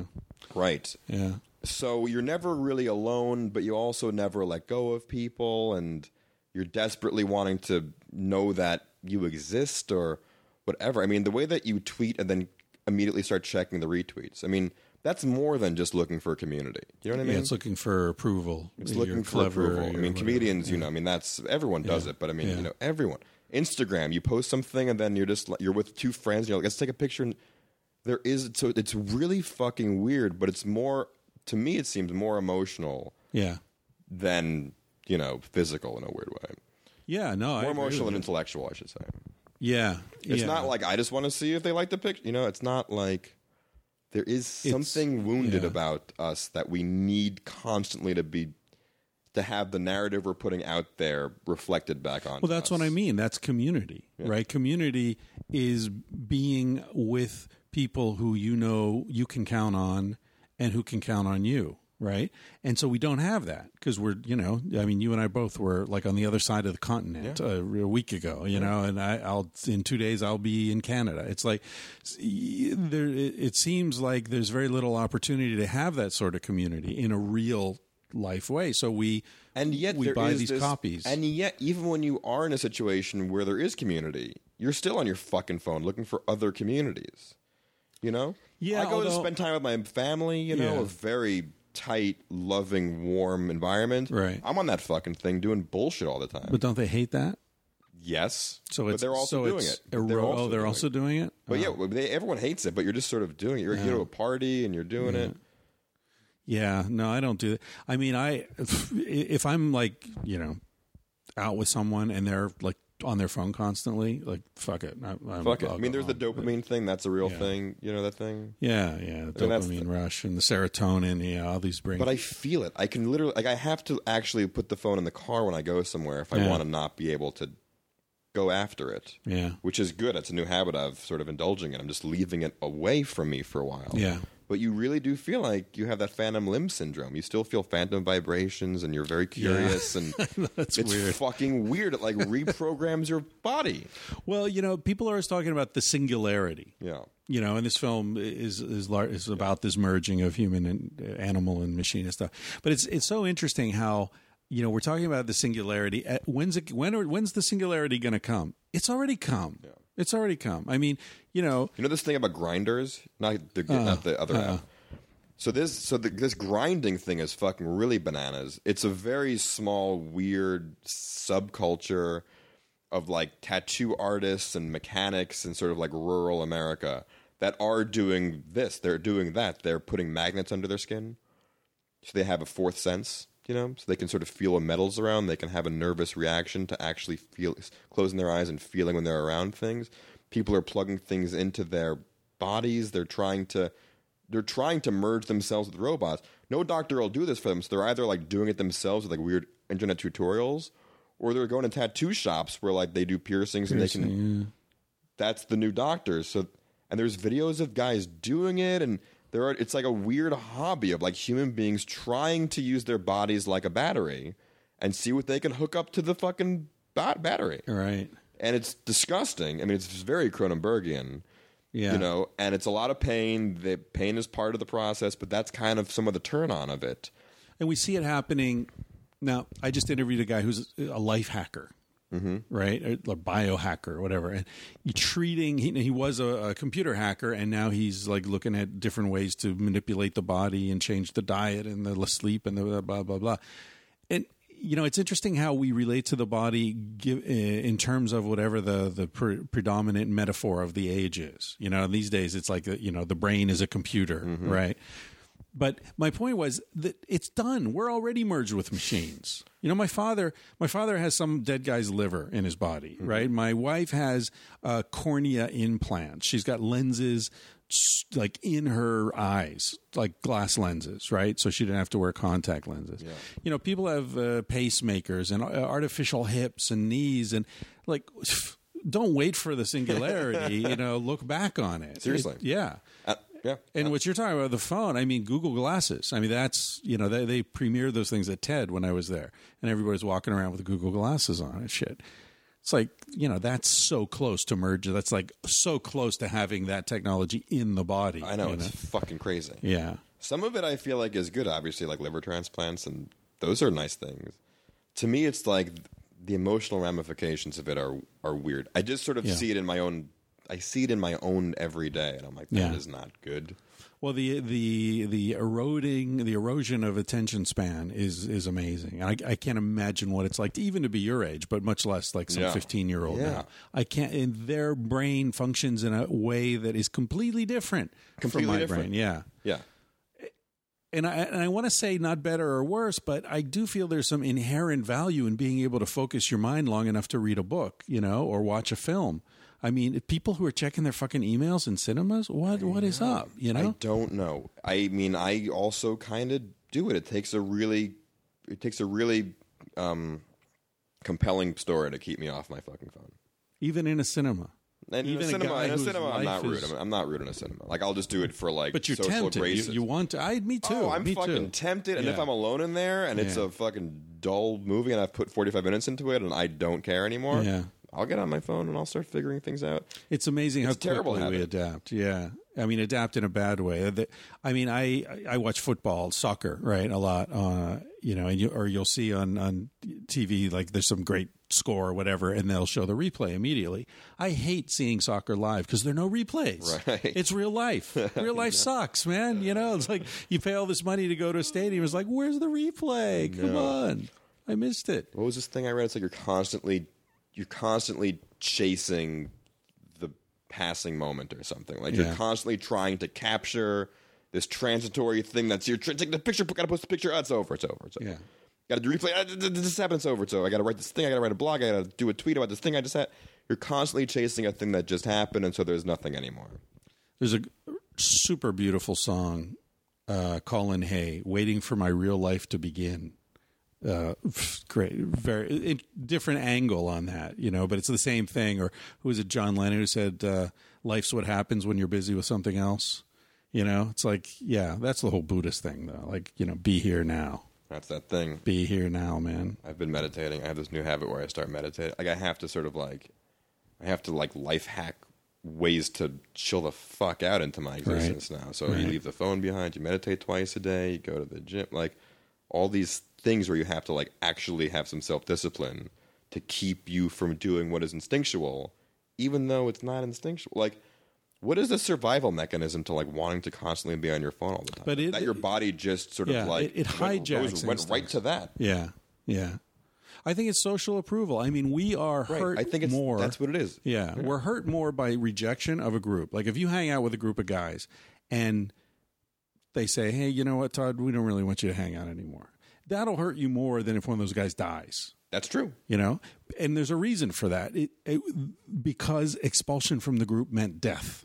Yeah. In prehistory, we were so interdependent that we're keyed to the approval of people, and the more approval we get, the safer we feel. And so even if it's people we don't know, I mean, I was thinking about this, you know, in terms of community, it's like, oh, great, 10,000 Twitter followers. How many of those people are going to like help me if I get sick? None of them. You know, none of them. They don't know me, and it's not that they're bad But people. that's also not true. I mean, it's not as black and white as that. I mean, Yeah. you hear all these stories. I'm about going to crowdsource my cancer. Right. Seriously, Exactly.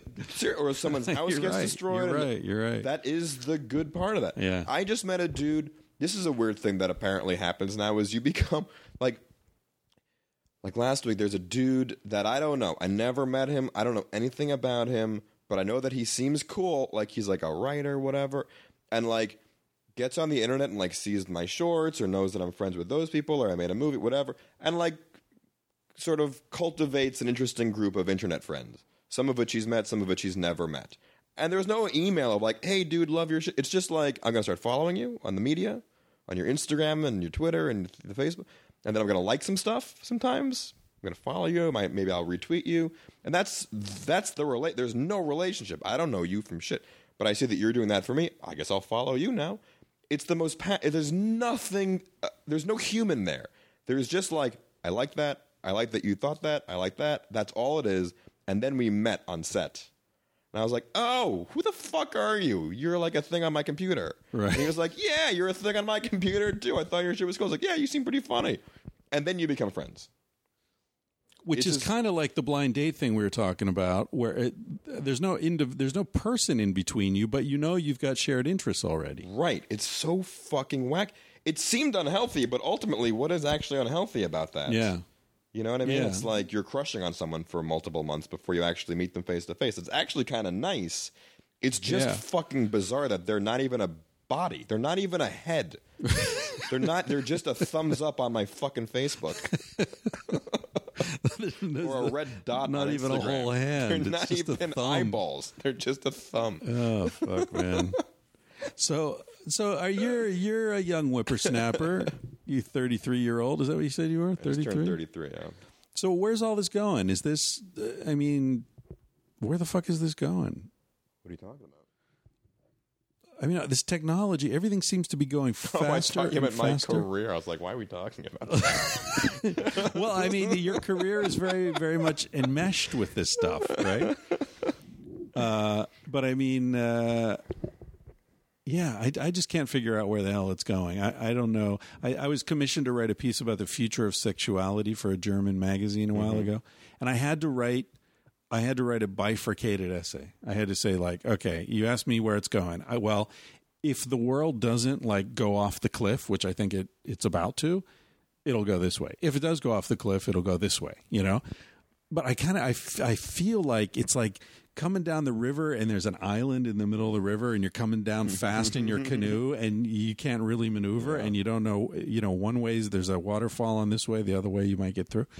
I mean, is that just me? I mean, aren't there guys that know what's going to happen in 15 years? 'Cause Nobody they're building knows the what the technology fuck's going on. that's going to happen. Well, yeah, but if the economy collapses, then their technology doesn't matter. I mean, Elon Musk, whatever. It's like, hey, if there's no Like capital, vertical farming and fucking living on Mars and of Elon Musk. artificial intelligence. No, I'm just saying. Like, Oh, things yeah. are gonna, Yeah, I don't know, but who knows which of those are actually happen. I saw a thing recently, Popular Science magazine, what the world's going to be like in 50 years. I love that thing. And it gives you like every 15 years what's going to happen with like the new things that are. Yeah, gonna but I was looking at the one that was predicting what now would be like. How accurate 50 was it? years ago? Not very accurate. Not very accurate at all. And there was another thing, it's all like, of course, it's all like, oh, we're going to have so much leisure time because technology will do everything for us. Well, technology is doing a lot, and we got the microwaves and the ice makers and all all this my shit. time on the internet. It's Yeah, exactly, because There's no more, that's the technology leisure. It turned into its own leisure. it takes away your leisure time. Yeah, computers don't save me It doesn't time; take they it away. It all just my time. replaces it. It becomes leisure. Yeah, It's relaxing to sit on the internet and just dick around for a but while. it's really bad for your body. It's bad for your body and it's bad for your brain. Your eyes, It makes your brain. It makes you racy. Yeah. It's racy. Yeah. I wish there was some sort of a program that could be recording what's happening on my screen. There probably is, right? That could be recording what's happening on the screen. So I could like look in an hour and see how many times I refreshed Huffington Post. I feel like it's probably over 200 times. Or like went to Reddit or something. I'm so over. Or I Huffington wish, Post. me too. Or I wish there was like something that would like track when I get into like a YouTube or like Google K-hole where like I find an article and then I link to that and then I Yeah. kind of go to, then I ping pong to that interview and then I go to that Abbott and Yeah, Costello. the NSA can give you that information. Yeah, I wish. Thank God for Snowden. Just give me those things. I'm curious to see. I'd love if there was like a pie graph of like how I fell into some K-hole about garbage, and just so I could like watch what the rabbit hole looked like because it took 6 Your hours, descent and into I the hole. thought that it took 20 minutes, and now my day is gone. Yeah. I hear you, man. It's fuck. All right, so I'll ask again. Where's all this going? Oh. Your career this time. I don't know. I realize now, having just watched Validation with you again, that everything I said about a compassionate outlook on human beings and Yeah, that was a bunch of sweetness bullshit, and wasn't softness wasn't quite in that. I think I'm at a pivot point in my life. I've had an annihilating life event, and then I think it softened me up a little bit. I mean, I'm working on movies. I think I have something coming together in December. it? By the way, that thing about crying in movies, Yeah. it gets worse as you get older. Good. Yeah, my dad would cry all the time at TV shows and stuff. Well, I find I just turned 50. I'm like 51 or something. And I think it has something to do with lower testosterone levels because I feel so much more emotionally. What if it has to do with regret? Well, I don't know. I mean, I don't really feel Like much regret. View, like a long view on your life or something. I do think there's some increased sense of compassion. And you were saying earlier, like everybody's trying. People aren't really assholes. And I fundamentally agree with that. I mean, I think there are psychopaths. Yes, there are psychopaths. But aside from there them, are broken brain. Most of the people who fuck up have been fucked over a lot, and they're just trying, and they got too much on their plates, and it's survival. Everyone is. My feeling. I mean, I might just be ignorant. I just feel like everyone is genuinely pretty good and kind-hearted, and then when survival gets introduced into the equation, they just do whatever they got to do. Well, but you know what's interesting about that? I just read a fascinating book called Paradise Built in Hell. Rebecca Solnit, I think, was the author. And the book is about how people behave in disasters. So whether it's the San Francisco fire or earthquakes or the tsunamis and floods and, like shit that nobody sees coming and suddenly, holy fuck. And the way everybody around the world behaves is they take care of each other. Right. Strangers. They help post-Obama. strangers. Right. Post-Obama, post 9/11, Katrina. It's post a death in a family. It's even on like a micro scale. Someone dies in a family. Right. Everyone's good. Everyone's open. It's nicer. That's the fundamental way. Because and then suddenly you're like not happy in a relationship, so you cheat, or like someone was a dick to you, so you fuck them, and like then it's a mess. Yeah. Survival. Yeah. Well, yeah. I mean, it depends what we mean by survival. I mean, I guess what I'm saying is that like when everything's stripped away and you're down to basic bare bones reality, like what are you going to eat, or are you going to make it through the next day, or people help each other. Yeah, I think so. Yeah, and that's a beautiful thing. It's nice. The thing about your book that I liked the most was this idea of like, sex and sexual mores and whatever the thing, but the love is real. Right. And community is real. Right. And that stuff is real. It's just sort of the rules and rituals that we've cultivated to sustain that love is maybe not the greatest thing in the world. Right. But that is so real. That was such a hopeful, good thing. I feel that. Yeah, that's what I'm trying to write about now. I'm trying to really like bring that part of the book out, or that part of the, whatever, my worldview or whatever, and really explore the way the modern world is sort of discouraging the best parts of us as a species, But it's tough because I'm trying to write a book that's fun to read, but fundamentally really depressing.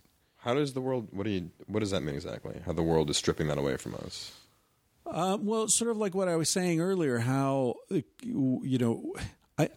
I guess my fundamental belief is that we live in a severely pathological society. What we call civilization is pathological. It's sick. It's destroying the planet. It's destroying other people. It's destroying animals.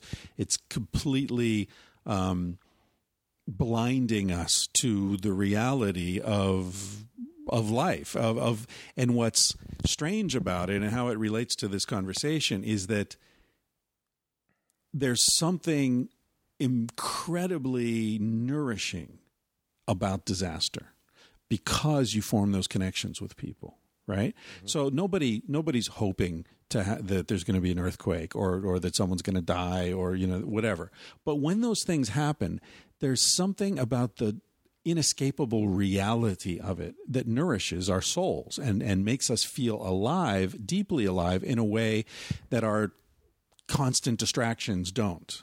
Right? Yes. And so, like you interview, there was a guy, Sebastian Junger, he wrote The Perfect Storm. Yeah. So he was embedded with a platoon of Marines in the Korengal Valley in Afghanistan for 6 months, I think, off and on. And so he got to know these guys really well. And he wrote a book called War, and there was also a documentary that they made. And these guys are like in firefights every day, right? They were in this like tip of the spear thing in this valley. They were getting attacked all the time. Anyway, the interviewer said to him, these guys know nothing about geopolitics. They know nothing about oil pipelines or, whatever. They have no idea why they're even in Afghanistan. Why do they fight? Why do they go through this incredible hardship? And he said, love. They do it because they love each other. And they're there to just protect their brothers, and they're trying to get through it together, and it's love. I mean, that is so beautiful on one level, but it's so horrible on another. That we've taken this beautiful, the most beautiful, humane aspect of our species, and somehow it's been twisted into a lever that you can get these guys to go and just kill villagers, whether it's in Vietnam or Afghanistan or wherever it is, for a reason they don't even come close to understanding and don't even ask about. Yeah, that is pretty bleak and very grim. But there's also things like football, which is pretty bleak and grim too, man. But it's the same thing in some other damage. kind of a weird community of guys, going bananas, and they love, I mean, you can sort of graft that sort of equation onto so many different things. Yeah. But, and there's love. Any team is about love. And there's love. I think there's something just based on sort of what I do or the way that I kind of function is also there's this thing of a little bit of humor, right? Like love is mixed with humor. Like for me, the micro of that, of like feeling people coming together and, facing a disaster, head on, and how you handle that was my father was sick and he passed away. But there was a lot of time in a hospital sort of sitting with him. And, weeks, months sometimes. We're just in there. And like that. And people hate hospitals. No one wants to go to fucking hospital. People don't go to the doctor because they're afraid. Like, I do not feel. I love going to a hospital. I love doctors. I love nurses. I find hospitals to be like going to a church in a weird way. Like, hospitals are the opposite of them all. You have to deal with the idea that death is real. Yeah. These nurses are hilarious. The doctors have a sense of humor. The patients, there's laughter in there because the only way to deal with something so fucking real, and like just fucking dark or at least sobering is with a little bit of levity. Yeah. And so it was actually a kind of a wonderful, not wonderful, but like a weirdly wonderful experience. Like, watch the nurses come in, like some Trinidadian nurse, and like bust his chops, and then I bust her chops, and everyone's busting chops, and you're laughing. That's the only way to deal with something very real. You go to a fucking mall. It's what you're talking about. It's the internet. There's no one thinks they're gonna die ever. They're just browsing for sneakers, and that's anti-human. It's anti-life, and that's the problem. So we live in this world that's built around the denial of death, except for hospitals, except for very special areas. And even in hospitals, you don't see dead people, right? Once they die, they're like, whoops, okay, out of the room, boom, gone, that we I guess the point I'm trying to make is that insulation is isolation, right? Comfort is numbness. And they're just two different words for the same thing. And so we've built this world of comfort, of, like we have warm showers. We don't need to take cold showers. We've got everything set up for our comfort. And then we feel dead, and we feel there's no meaning, and we're depressed. Well, you certainly don't grow. All right? You sort of have to be annihilated in order to grow. That's sort of how it works. You build a fort and burn it down, and then you become a different person. Right. I mean, I feel like that's also very true. You have to go through some fucking pretty difficult shit in order to... And you have to face what's real. Yeah. In order to change. There's no version of changing without... Yeah. And that's some extinction level event. Yeah, and that gets back to your point earlier about the way you felt in films when you were a kid, and I guess still do.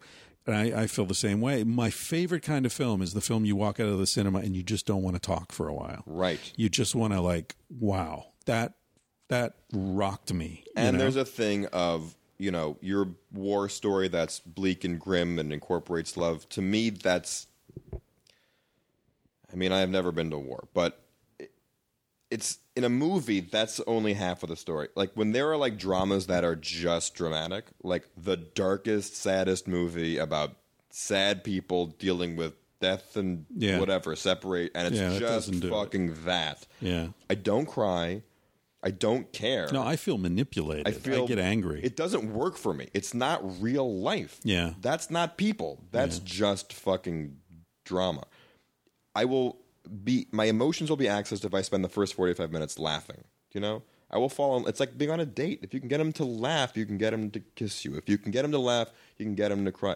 That's just what life is like. You fall in love, it's wonderful, then something gets taken away, it's horrible, but it gets inside of you in a way that is so palpably tender or something. Yeah. So when movies just are like bereft of any humor, all movies, even a fucking horror movie, that's just like anti-life. That isn't what it is like. So, to me, that's like the number one problem with things that aren't just comedies is that they forget to put some levity in there. Otherwise, they're not going to be fucking effective. And that's why Werner Herzog's so great. Funny. He's funny. He can be funny while he's talking about the deepest, darkest, craziest shit ever. That's the sweet spot, Yeah, right? You yeah. don't. It's not one or the other. You don't have to be didactic. Yeah. You can't be funny and not didactic. You can do all of the things at once. Yeah. To me, that's the best stuff. Yeah, I'm with you, man. Beautiful. I'm working on that. I'm working on those kinds of things. Do you want to talk about any projects coming up or anything? Or it sounds to me like you just plan to make kick-ass movies. Are you going to do stuff, more studio stuff, or you want to do more independent things, or I guess both, right? Ultimately, both. I mean, I want to make big movies that everyone wants to see, but I also want to. I'm being thoughtful about the choices that I make because my first movie wasn't Sex, Lies, and Videotape. My first movie was a very Harold and Kumar 3D Christmas that Owen and Gleiberman gave an A to in Entertainment Weekly. It doesn't really matter, though. It does. But It matters to people But I who made, matter. but I made that movie, which was a really, made money. It was a big movie. It's a very strange debut movie. I mean, But that it's was a the weird point I was debut getting movie, at. right? It's kind of like when James Cameron made Piranha 2. You know what I mean? It's like one of those. Yeah. So it's kind of like you want to go make fucking Validation the movie. You want to make Right. the TSS. The thing that's you, because you Right. were picking up a franchise there. You were, Yeah, and I put myself into it. I right. did what I and you could. did a good job, so they Yeah. know you can I bring the tried to goods. infiltrate myself into someone else's movie. Right. But I really want to just make my fucking movie. Right. And that's what I've been working on for the last year. And I turned things down.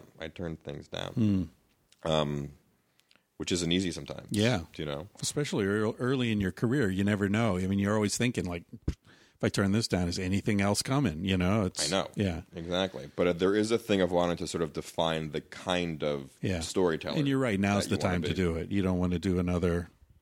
And now's the push time. it off. And now's the time to do it. Not Yeah. to say that I want to make, weirdo little, black and white rape movies. That's not interested in that. Nobody mentioned rape. I want to make. Todd. I don't know where rape came I want to from. make singing and dancing feel-good movies. I'm raping in the rain. That's what I want to do. I'm writing one of those. I'm writing this like a Broadway Danny Rose in the future movie with singing and dancing in the future of really? New York. A musical? Are you writing There's a tap musical? dancing. Yeah. Tap dancing. People forget tap dancing was very cool for a second, and now it is very lame. But it is cool. Tap dancing. Tap dancing is interesting. It's one of the. I interviewed a historian recently, Thaddeus Russell, and I hope he appreciates the fact that I've mentioned him on several podcasts. He wrote a book called Renegade History of America, and one of the things he brought up is that tap dancing is originally Irish. It came from old Ireland, and it sort of merged with some African traditions. And so the tap dancing that started in like Congo Square in New Orleans and all that kind of stuff with the black guys doing that was originally an Irish tradition that because Irish women and children were sold into the slave markets in the 1600s. Is that what fucking happened? Yeah. 80,000 Irish women and children were sold into by slavery? Cromwell's brother. Yeah. And that's how And tap dancing kind of that's merged. how tap dancing is. There are discernible traces of Gaelic pagan traditions that have been integrated into voodoo. Fuck, man. As late as 1800, there were blacks in Jamaica who spoke Gaelic, and that's why the Jamaican accent is a brogue. This is why I'm friends with you. That's for little nuggets like You've been wondering I'm gonna be great for at an the hour party. and a half. You've been wondering. It's like you had a stroke before. What the fuck? That's fascinating. Yeah. Yeah. I find it just so amazing that like you can bring anyone. You could bring like the fucking some hipster douchebag snob to go see some tap dancing, and there's no way to not smile when it starts. Yeah. It's so stupid. It's such a ridiculous talent to have. And the way they move over their feet is It's just ridiculous. But it's actually fucking joyful and Yeah. incredible in the Yeah. most wonderful way. I love it. So I'm trying Yeah. to. So you're getting some like futuristic tap dancing. So they're going to be like they'll be tap dancing with a jetpack. Yeah, it's like Fred and Ginger humanoids. It's the whole situation. Ah, interesting. I'll send it to you when it's finished. It's almost finished. I love it, and I'm making a new short in 2 weeks. That is, it's gonna be pretty. If Validation was like aggressively like heady and gruesome, I guess you would say. Like, well, but also sexy and sexy. It's and very moody. I found it very evocative. Like, yes, it's like a very aggressive fever dream. That's the idea. The idea was well, parts of it are aggressive. Parts of it are like even the style of it. Yeah. Like how dark it gets, how the camera is moving, what the Yeah. music is doing. It's very aggressive in that kind of a way. This new thing's going to be equally as aggressive in a purely emotional way. I'm going to, yeah. Is this the semi-autobiographical thing you mentioned? Yeah, man. It's fucking vulnerable as fuck. It's going to be aggressive. Is that what it's called? Vulnerable as fuck? No, it's called All's Fair in Love and Whore. Oh, boy. Okay, we're waiting keep an eye for out that. for that, Keep an eye everybody. out. Yeah, Keep an eye out for that'll that be out October of for Christmas. 2013.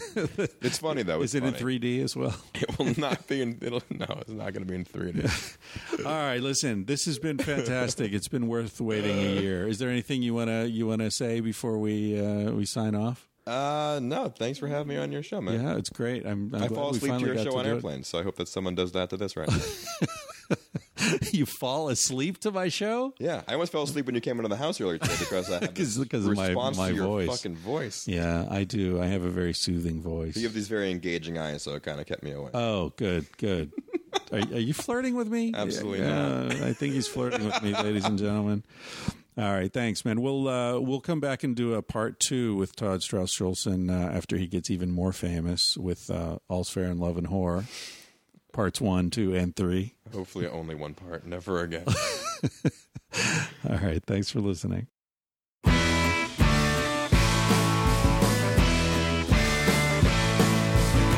He said, baby, what's the big deal? Feel what you wanna feel. Say what you wanna say.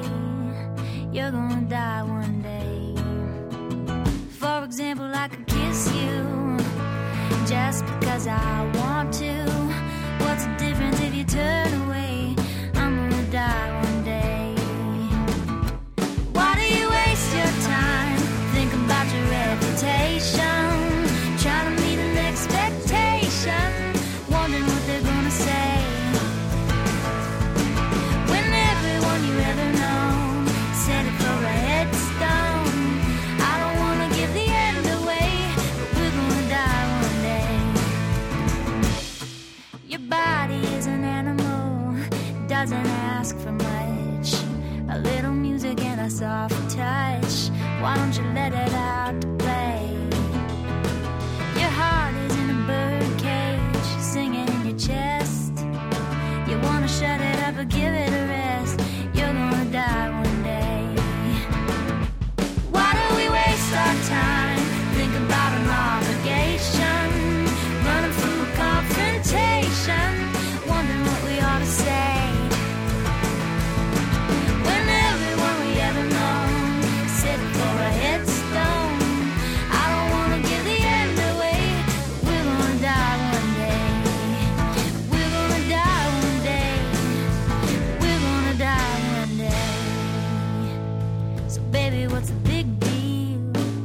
If you wanna be free, say what you wanna feel. Spend the night with me. I'm gonna take you up in my arms. And if we must go down, we'll go singing to the smoke alarms. We'll dance into the ground.